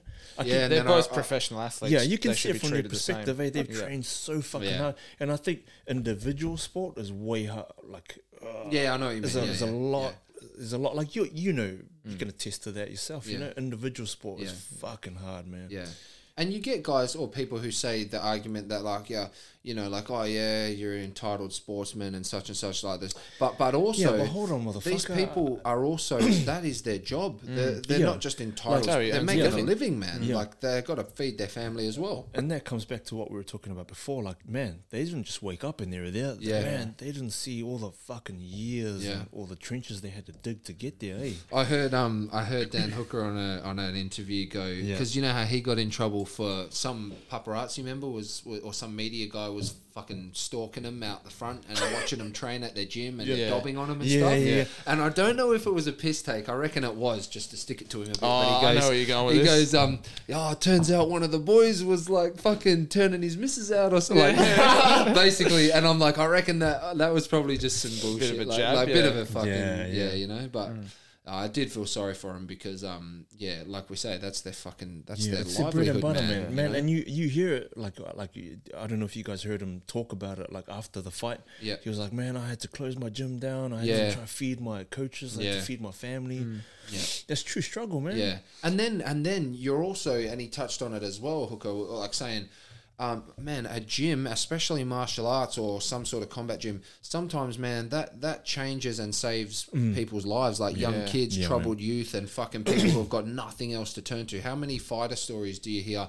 Fighting's a brutal thing, man, and like for a lot of people, it's quite common that you came from a fucking struggle that caused you to have to do something like that, and it saved you, you know what I mean? So you're literally, you're not just about, they can hold off their fitness for a little while. Nah, that's like somebody's life that's fucking... Perfect segue into Mark Hunt, man.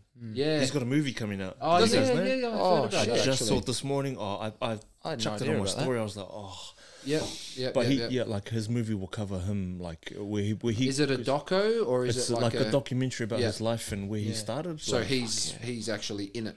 Yeah, like it's about him. Not like a character. No, it's not. It's actually him. And dude, that's so good. That's cool. That's because sick. He's from South Auckland, where we're from. Yeah, buddy. Sure. But he like I saw in the clips in the interview, like it's him driving through the streets and it's him like, you know, I had a fucking fight here and this is where I started, you know. Man, he's dead set. There's pioneers of the sport, bro. Like, and he's right there. And when you come from a place like, it's pretty special now. CrossFit and UFC and MMA, like we've now, when you think about, like you talked about the population, we're a fucking small little pimple on the world, bro. And for us to have, and when I say us, I know there's rivalries in sports between Australia and New Zealand, but really, you talk about Anzacs and that, like we're still kind of, if it really comes down to it, like Australia and New Zealand are stop fucking... you while there, like, just stop you before you continue. There's no competition with rugby. No, you know what I mean? Like there's rivalry, but at the same time, like when I see these guys from NZ doing well, for example, in MMA, I'm like, oh, he's from New Zealand. He's one of our boys. You know, I'm not from New Zealand. I don't have any Maori in me, but they're so close to home that I still consider that a fucking win for our. I still feel like we're a part of the team, man. It just actually made me when you were talking about that, made me think of the same relationship as it is like having a brother. Yeah, because. Remember, not to bring it back up, but remember when you were saying like we had that little weird period where we stopped talking to each other, and it was someone else being an asshole to one of us without going into the story, but it was someone else being an asshole to us that made us go, "Oi, man, fuck you, that's my brother. I'll abuse him." Then we started getting real close again, and you watch that with the rest of the world of like we'll fuck with each other. Yeah. But then the moment it's about a worldwide thing, Australia and New Zealand always seem to band up and go like, no, that's our, like, we're all one. Group B, really. Yeah. And I love seeing that shit, man. I love seeing. Yeah. And again, CrossFit and the MMA it's in this room right now. Yeah. Dude, you see it like even with the CrossFitters. Yeah. Some of the CrossFitters from New Zealand are fucking fantastic. And you're like, I still consider them, like, if I see them do well, like you say, you can't help but have that thing of going like, they're one of us, you know. Like, I will dead set 100%, and I can only relate it. Like I said, I only really follow MMA as a sport now. Whenever I see somebody from NZ doing well, I go. That's like our community, man. It's from New Zealand. That's local. You know what I mean? I think that's healthy, man. Yeah, it's a good thing, eh? Yeah, for sure. Yeah, man. You feel good for anybody who's a good dude, and there's heaps of American fighters, there's heaps of Brazilian fighters, wherever. But there's something special about that, like Australia, because like I said, we're just a little dot on the map, bro. I don't know why, but us New Zealanders have the same relationship with South Africans. Yeah, we love them, man. Yeah, wow. Certain Where does that come from? I don't know, man. You reckon that's how powerful sport and rugby is? Yeah, I think it stems a lot from South rugby. Africa, like competitive with New Zealand? Oh fuck yeah, man! Okay. I don't know shit about rugby, man. I probably fucking... Man, they're like their rugby team is like a force to be reckoned with. Like, you know, they've obviously gone through apartheid and all that sorts of thing. Like, racism is a big thing. Right. And, like, did you see the recent shit that's been going on over there? Yeah, the riots, man. Dude. Crazy. In it's South Africa, fucking insane. Man, like mind blowing like that civil can happen. stuff. Like if you think riots in the States is bad, you need to Google what's going on over there with their riots. Man. I've always heard. I mean, I've always heard it's a pretty fucking brutal place. Anyway, did you ever meet Clinton from Norseman? Yeah. I had This is probably going to get released in a little while. Like, I'll send you guys a copy first before. But his one is the next one, like after Joey. And man, he just talks about everything he went through and stuff like that. I don't remember what we've said so far. So we could have said some horrible things. I've probably said some bad things. What, about South Africa? no, just about. I'm like, life. When you said you'll send a copy, I'm like, just release it. I'm not going to remember it. And you're like, hang on, maybe we'll check. It's a courtesy thing. Like, whoever I have in here, like, you know, just because we've had a few drinks, and you know, I just want you guys to be okay with everything that was. A 4-hour podcast will be like 26 minutes now. It'll just skip through everything. Just get the intro where I started rapping. The music and that's the intro, and then just, what are your goals? Oh, I just really like to, I love my brother. And then that's the end of the podcast. So South Africa, New Zealand. So horrible shit going on in South Africa. Yeah. I mean, like, I can only talk about what I've seen. But people that have lived there, man, like a lot of them migrated to New Zealand, and I met a lot of people that moved. Okay. Violence, man. Like, people would, I think a lot of them, the people that I've met had so they had their house sectioned off. Like gated. Gated bars, like leading into the dinner room, and gated doors leading into to the theater room or to the rooms and shit like that. And people would like break in with guns and shit and hold them up. That was an everyday thing, man. Is it a accurate thing that's, or some, I can't remember, one of the cities or towns there is one of the highest hijacking countries or cities in the world? Is that a thing? Probably. I don't know where it was, but I remember listening to Eddie Izzard talk about he was doing marathons. Yeah, he was doing that marathon. He had to be in a car. Yeah. Wow. Sorry. They wouldn't let him run through the section because they were like, there's no way you'll get killed. You're not going through there. So they made him drive through. Wow. That's why sometimes, I feel like I'm butchering. Like, I didn't give it any justice. You know, probably. We've butchered everything pretty much. I'm sorry, all you South Africans. I'm sorry. I love you all. Wow. Yeah. I just said that I live my life by the prayer of serenity, and I couldn't even repeat what it was. Something about Jesus. Bacon we're is pretty good for fucking me. lucky. We're pretty lucky to live here, man. Like, man. You know, we don't generally have to worry about getting carjacked or fucking robbed as you walk down the street most of the time. Were you guys always from Perth? Born and bred here? Yeah. You didn't move from another state or anything like that? I don't think I left Perth until I was about So dad was originally like born and bred here? Yeah, I'm pretty sure, yeah. I don't think Mum as well? else. No, mum's from the UK. Yeah. Mum was born in Wolverhampton. Yeah. Up the Wolves. Have you guys ever been to where Mum's from? No. Nah, so I went. I was lucky to have when I played soccer. For Stirling Lions or Kings or whatever they were called at the time. We did like a Europe trip, which was cool, just as a club. and we took, I think, 20 something of us as a soccer squad over to Manchester, Munich, and Amsterdam, which was interesting. So that was the first time I ever left Perth or left WA. Yeah. But other than that, I've never been to the UK. It's rare. Yeah. From the circles of people that I've been through, that people that are born here have the mindset that you guys have. Oh, you know what I mean? Well, what I've been like, the experience I've had anyway. Yeah. I've met a lot of entitled people. Yeah. I'm probably gonna piss a few people off, but fuck them. They're entitled. You, man. Do you know why? It's because life's so fucking easy here, man. It's so lovely here. But like that reinforces what I mean. Like a lot of people have had it easy, and I thought, how did you guys get that view? I don't know. I think it again becomes something. It's like it's to do with family and upbringing, and just I think our parents were so realistic, man. Like, I don't know. It was just like the ego thing, the treating you as an adult, and like don't be a shit person. Yeah. And I don't know. I can't remember where it came from, but I've always had these key principles. Like, there's always someone better. There's always someone bigger. There's always someone worse off. There's all these things. Like, when you put things into perspective, my worst day of my life, yeah, man, maybe to some people that is horrendous, but to other people it'll be like fuck all. And that goes for everybody's journey, man. Their worst time it's all about perspective. And I always find comfort from going, like, no matter how bad my life gets, someone's got it a lot worse than me, man, and they're fucking still ticking. They're still able to get it done. Yeah. And same with everything. Same with training. Same with fucking everything I've done. There's always someone who's you know what I mean. So that helps me to keep going. Like, when I have a shitty time or a shitty day, I'm like, when you put that in like perspective, it's pretty good. We're pretty good. We're pretty lucky. I think.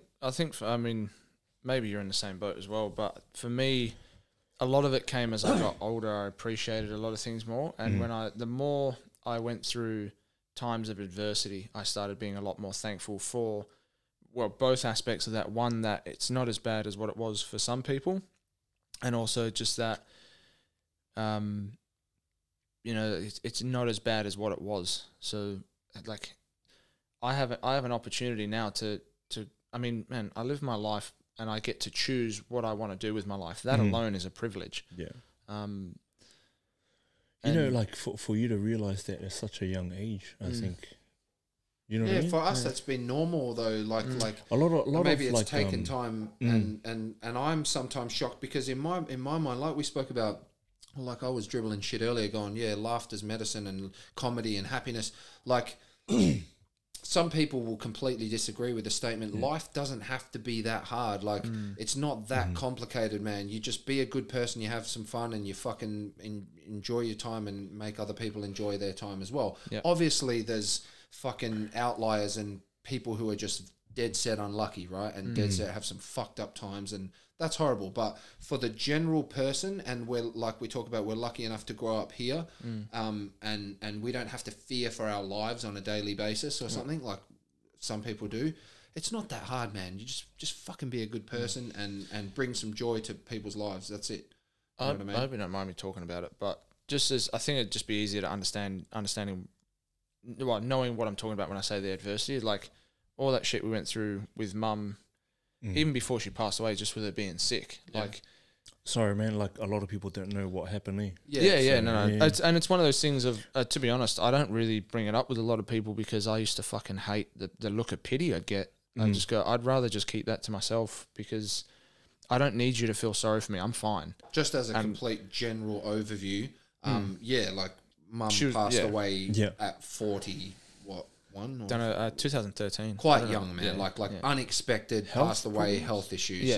But she'd been sick for a few years, and then it just caught up with her. So it's like, it's one of those things. It is what it is, and like as much as it sucks, it's definitely made me a better person having to go through that. Because, I mean, one, even being in the position where when she was unwell, like helping out a little bit or taking care of her a little bit and stuff like that. Like you're given responsibility that makes you appreciate life so much more. Responsibility is a big thing. Like that's a huge part of growth. Hey, like if you as you become a dad or a mum if you're responsible for somebody, and life is about as the pinnacle of responsibility. If you're responsible for someone's life, right? But like responsibility creates and forces growth in a person. There's no question, man. Yeah. I think that's what happened to me with having my kids. Yep. Like I think I was 22. I turned 20, and she's fucking young, bro. She felt pregnant. I was like, shit. That is young, like, man. Fuck, man. I didn't even know what the fuck I was doing. Man. So you're 3 years out of school or something, like. You know what I mean? Like, basically, yeah. Yeah, that's fucking. But I never looked at it like that. You know, I didn't have like that kind of perspective, that outlook kind of thing. But yeah, when she said she was pregnant, I was like, fuck, got to make shit work. Yeah. And that itself is just that just forces so much self growth. You have no choice, and that's where you do have a choice. You don't have to be a good dad. You don't have to be a good mum. No, but I chose. You know, like I got, like just modeled off what my parents did with us. Yeah, you know, like for me, man, like to look at somebody. You can be a fucking horrible person. You can be a bad person. You can do drugs. You can be this, that, whatever. But when you have kids, and only just having a kid now has made me reinforce that. But I already thought that anyway. When you have kids, if a kid doesn't make you change your negative ways or change those things that are like toxic in your life, that's cold, bro. That's fucking cold. If you can still choose yourself over your child. That's pretty like cold. What we talked about earlier when someone gets a baby and like, oh, my life is. I don't get to do things now. Yeah. Oh fuck, I don't have to have this. I don't get to have this life anymore. You know. Yeah, but even so, you can still feel that way and be a really fucking good parent. You know what I mean? And you just go, you know what? Fuck that. It's yeah, like that's a big thing. But bro, and then in the industry I work in, like. I work in like still like a security type industry and stuff around trains and train stations, which sometimes draws a bit of a lower socioeconomic person anyway. But some of the stuff that I see, man, before I was a parent offended me. Now that I'm a parent, it's like it cuts me deep, bro. I'm like, how can you possibly do that? That's cold. That's a new level of evil to be able to. To be able to stay that type of selfish, negative person when you've got a little kid that relies on you to live, you know what I mean? Yeah, bro, when I'm like fucking so tired and I can't be fucked and like my wife does 99% of everything, I'm so lucky. Like she takes most of the brunt anyway, so I got really not much to whinge about. But there's those moments where you're just like, I do not want to wake up right now. I do not want to get out of bed or whatever I'm doing. But you just look at that little dude and like, he just shit his nappy and he can't change it. You have to do this. He doesn't have a choice. You will literally do anything for them, you know what I mean? But there's people who don't. There's people who literally don't think that way. They don't care. Yeah. And I see it at work and it hurts, man. It's fucking horrible. But yeah. But fuck those guys. Yeah, fuck those guys. Yeah. Assholes. Yeah, it's like I mean even with mum, when she was sick, she took care of us for everything. Yeah. And then I look back now and I go, man, that would have been so fucking draining. Like, I'm sure she didn't want to get up and hoover the house and cook us dinner, but she found a way to make it work. And you just go like, imagine us too. Fuck. Imagine feeding us. Yeah. But I go like dealing with us. So like now I get up and go, oh, I'm healthy. I have everything I could possibly need. I've got a wonderful partner, wonderful family, and I go like, if I'm a little bit tired one day, it's not that fucking hard. I can still make the right choice and do what I need to get done to progress in life, you know? So, yeah, I mean, I think for me that was a big impact of why I'm thankful for things, because I have so much because other people gave me so much. Yeah.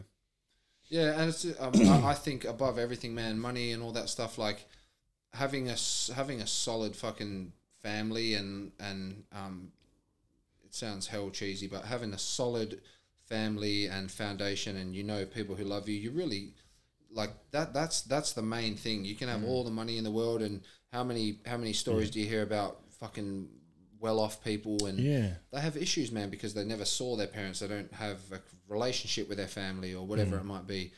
that stuff comes first, man. Family comes first at all costs, you know. Yeah, but yeah. Fun fact. Got another fun fact for us. Wasn't he supposed to tell us something earlier? But we just fucking. I feel like we brushed over a fun fact. Yeah, we brushed over something you were about to tell us earlier. Fun fact about something. Beetles, cockroaches. Cockroaches came because James Cook was here. Oh, James Cook brought cockroaches, did he? Yeah, they're not native to Australia. We'd never had them. You know, James Cook bought a lot of fucking things with him and his crew, eh? Yeah, racism, white people's, like rabbits and all that shit. You mean? No, but like because his crew were filthy apparently. Yeah. They of course, man. They're living on a shit. Shout out to James Cook. That's even when the English landed in America. This is a plug for James Cook podcast. Even like when the English landed in America, and they talk about how much of the population of the Native Indian.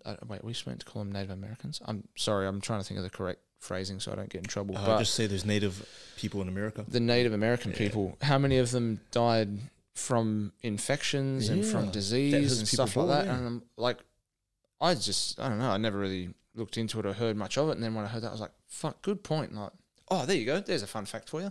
We got Neanderthal DNA in our DNA because we crossbreeded with them. And there's a little bit of a theory that is potentially what helped us survive in their environment is because we took on Neanderthals. Oh, right, yeah. Because we took on some of their ability to like handle disease and stuff like that. That was in the area. The offspring could survive. Nice. Yeah. Fucking John. Do you know what I sometimes get caught up thinking? Yeah. I feel like, do you want some ice and like? I do, yes. Yeah. You continue. I'll charge the next one. Thank you. Okay. So we'll take your culture as an example, Isaac. Yeah. I feel like just so people know, I'm not Maori. I'm Samoan. Oh yeah, right. Okay. Fuck you, man. Do you know? I got a funny story about that. Right, when I was working at Crown as a bouncer, right, I'm in the pub and it used to be Paddy Hannon's pub or something like that. Anyway, I'm in the pub. Yeah, going back quite a while. And there's and it's a fucking quiet day. It's all good, but I've got a really shitty team on, right? Like you know who you are. Like I had a real shit team on to the point where I was like, fuck, if anything happens, we're screwed, right? Anyway, there's these fucking fellas at the bar, man. They about the size of your fucking garage door, like big motherfuckers, bro. Big islanders, yeah, Samoans. And I knew that because one guy had a shirt saying Samoa on the back, right? Yeah, that's fine, bro. One guy had a shirt saying Samoa on the back. Yeah. Anyway, they started giving the bar trouble and stuff, and one of the bar managers goes, "Hey, man, these guys need to go." And I'm like, "You're fucking kidding me, dude!" Like 3 of them, they were definitely, man, they must have played rugby or something. They were just big. Like one guy had traps coming out of his fucking back, looking like a rainbow. It was silly, right? I'm not tiny, but this was stupid, bro. Like, and anyway, I remember going up to this guy, man, and like I tap him on the fucking back, and it hurts my finger, and I'm like, "Hey, man," and he like looks down at me. He's like, "Hey, bro, what's going on?" And I was like, "Look, dude, you've been cut off. Like, you're going to have to call it a day, man." And he's like, "Oh, serious?" And he's got like these 2 ginormous mates with him. And I'm here with these fucking 3 little pipsqueaks, right?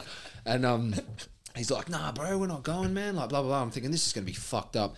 Anyway, I'm like, "Man, I know you guys like to have a good time and fucking blah, blah, blah. Are you like visiting from Samoa or are you, like, do you live here?" And he goes, "Oi, bro, this fella knows we're Samoan." And he goes, "Everybody thinks we're Maoris." And I was like, "Nah, bro, I knew you're Samoan." He's like, "How did you know?" And I was like, "Oh, fuck, I've got heaps of Samoan friends, bro. I could tell, man. I could tell the difference." And he's like, "Oh, man, mad dog. All right, nah, fuck it, we'll go, bro. Sorry, man." And walks out. And yeah, he's got a fucking shirt saying Samoa on his back. So I'm like, thank fuck. But like, he must have forgot he wasn't wearing that shirt. I'm like, that saved my life, bro. Bro, man, like, it gets worse. Like, if you come across Samoans, you call them Tongans, bro. Oh, that's a fucking no-no. It's a no-no, man, no-no. For us silly white people, it's just like fucking big-ass islanders, man. It's like, yeah. You're just tapping on the shoulder, please don't kill me. Yeah, exactly. My point was, all these cultures, right? Islander culture. Cheers. The point is, it seems like you guys have a lot of culture, man. Like a fucking a very deep, long history and culture. And I'm like, sometimes I sit back and go, what's our culture like? And I say our, like say Aussie. The thing is, with a lot of Australians, a lot of Australian culture is the fact that we're multicultural, I think. You know what I mean? And it's hard because we are a very young country. Yeah. And that's the thing, maybe because we're quite I look at you two, man. You two definitely have some Viking in you, man. Yeah. Like, maybe it's crazy the Rangabeard, eh? It's the Rangabeard. Maybe that came through mum somehow. But, have you met, like, her parents? Mum's parents and stuff like that? Yeah. Are they here or over there? No, they're here. Yeah, so mum's old man's passed away and her mum's still around. I honestly, we haven't like dove too deep into the complete like history, which we probably should at some point. There's that 23andMe, the DNA test you can do. I want to do that to figure out how much Neanderthal I got. Yeah, that's pretty much my only reason. It'd be quite interesting. You get your result like, man, 50%.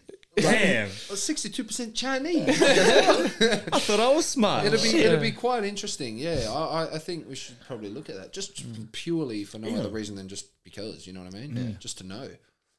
But yeah, I mean, I suppose for us, our history is essentially, as far as culture wise, ours is essentially going to be, if you trace it back, it's English. Yeah, and what's English like that's got a pretty like deep rooted history as well. This is really going to rub some people the wrong way. I know we got a bad rap, and there's a lot of like guilt held now, and people feel guilty about stuff. But I'm pretty fucking impressed with what they were able to do. Like, I know it's not pretty, and I know, but I mean, I even think that is a big part of it. You know, like the fact that we're able to turn around and go, man, what we did was fucked up, and we shouldn't have done that. I think that's a big thing. Like that's, but you're also talking about a very, very different time. Like, but society wasn't what it is now back then, and that's what you did, man. You fucking you conquered. Dude, shit, have you ever read what the Spanish did to people? Or like what the Portuguese did down the African coast? Only was glimpses, fucking atrocious. Yeah. Man. I only saw it was on Facebook. Yeah, yeah, they're the most informative articles. Yeah. If you are interested in history stuff, going through and reading what the Spanish did and like what the Portuguese did and stuff, it really does make you look back on the way the English went about it and go, fuck, they're actually pretty nice for the time, which I'm definitely going to cop shit for that, I know, but it's if you were to remove yourself emotionally from it, the fact that a tiny island in the middle of Europe was able to conquer most of the world and create an empire is fucking impressive. Yeah, I do remember being a kid and going, you hear stories and kings and this, that, and the other, and I'm like, Jesus, like, that's a fucking small little spot, like on the map again. You know, and you got to remember, pretty spun out. When the Roman Empire was in power, the Saxons and the English were all slaves as well, and it was their tribes and like Germanic tribes and stuff through Europe fighting back. I mean, they went from being slaves to conquering the world. It's fucking impressive. And yeah, I can't pretend to know much about history and all that, man. I'm definitely not very clued on with all that stuff. But all I can speak for is now what I really do actually appreciate about... I would hope it's most of our country is the same, is that it's not weird for me growing up. It's not weird to see white, black, brown, this, that, the other people. It's not strange to me. No. That's not odd. Yeah. Like, that's one thing that I think Australia does that's pretty cool is you could rock up in Australia. If you got fucking beamed down to Australia somewhere in some city, you might not always know exactly where you are.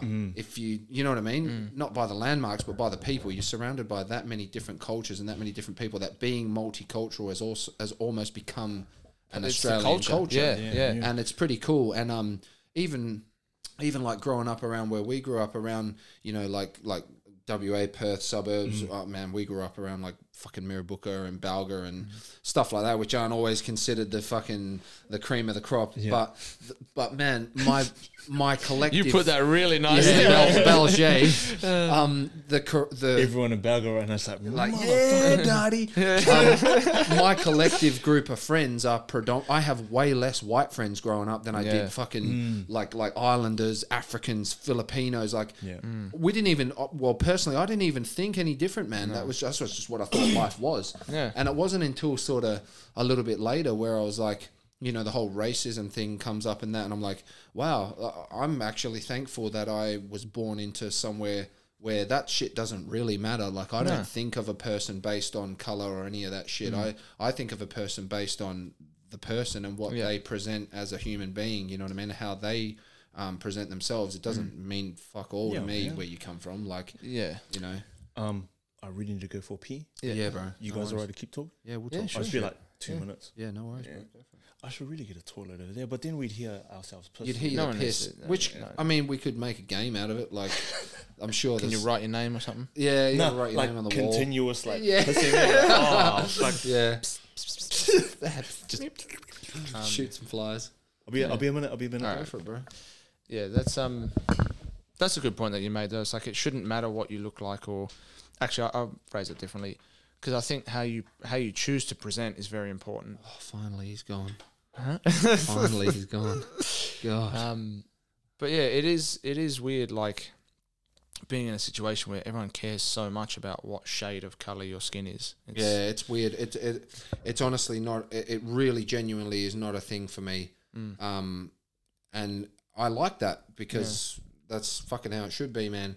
You can be a shit person or a good person. It really doesn't matter where you're from. Obviously, maybe your upbringing and your background determines some of your characteristics and how you view the world and shit. But as a human being, man, to walk up and say hi and whatever, and to get to know somebody, it really shouldn't even be at the forefront of your thinking, and it's not for me. I do really. I think it would be very nice to see as time goes on. I know I'm not going to be around to see it, but you know, let's say when the country becomes old enough that it's been around for 500 years or 1,000 years or however long, same as some other countries have, and they have that deep-rooted culture, it would be really nice to have sort of a look back and go like, Australian culture becomes almost like the forefront of, I'm trying to think of how to word it so it makes sense, almost like the forefront of like... do you mean? Or? Yeah, like this is a place where it was almost like a realization of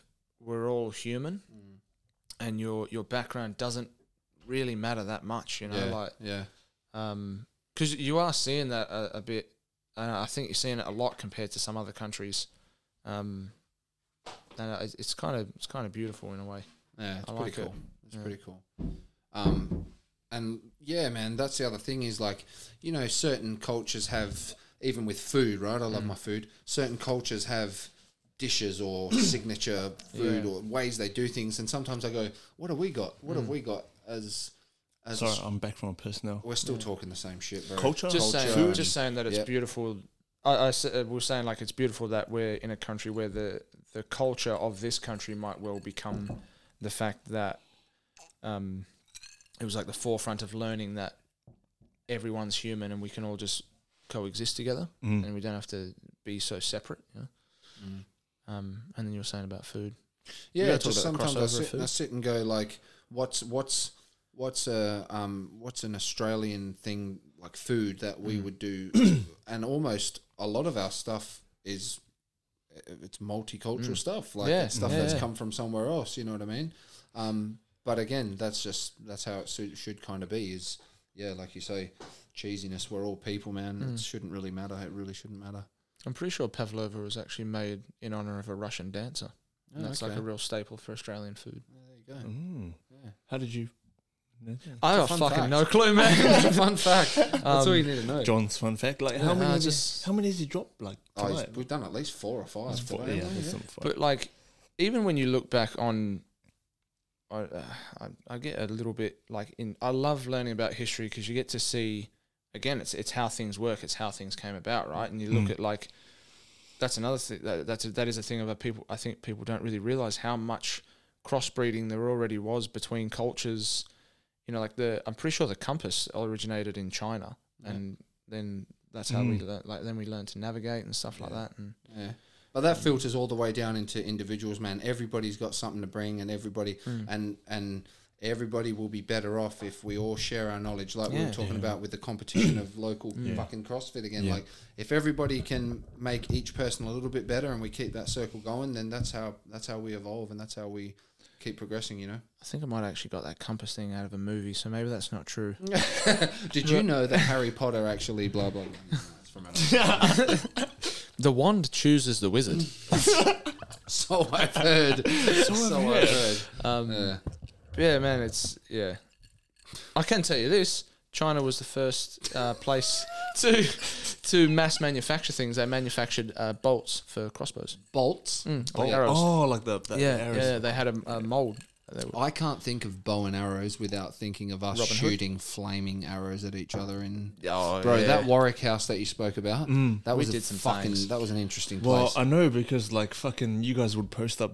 Oh my god! Like this one moment I'm thinking spiky of, helmets. We go to the shop for whatever reason because we live across the road from Warwick shops, and we're in the shops and we buy these kids bow and arrows. It's like full-size plastic bow and arrows with the little plungers on the end. Sorry, I spat at you. And we take it upon ourselves to like take the plunger off the end and carve it into a spike, and then we dipped it in like fucking. Or we must have sprayed it. I was spraying it with like Lynx body spray and so setting them on fire. So we sprayed fire. it with something flammable, set it on fire, and I was like, all right, you stand at the end of the driveway and behind the garage door, and I'll shoot this flaming arrow at you, and you have to see if you can catch it. Why? I blame The Rock for that. Yeah? Why? Yeah, because... Fuck you, Dwayne Johnson. Fuck you so hard. Hey, whoa. I don't want him That's to your listen people. What can I say? Hey, Except you're welcome. Poor Isaac's like, I'm right here, man. Yeah, man. Me and him are basically cousins, right? So, fuck you too. Yeah. We're all cousins, bro. Have you seen the Scorpion King? Yeah, fuck yeah. So you know Agamemnon, how he stands in the demonstration yard and he catches that arrow like that? Yeah. Oh, you and dumb motherfucker. We were trying to catch... it worked. We did it. We're shooting flaming spiky arrows at each other. No, do you know what the worst one was that we did? Yeah. When you made me face the... This is probably why bow and arrow toys are banned, because of people like us. Yeah. So the carport was down, right? Yeah. And I'm facing the roller door, so I can't see Ricky.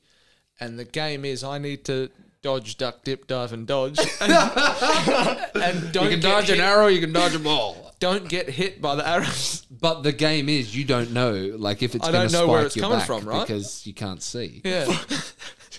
Fucking idiots, bro. You told this story in the other podcast. We did some fucking stupid shit. Like we used to go motorbike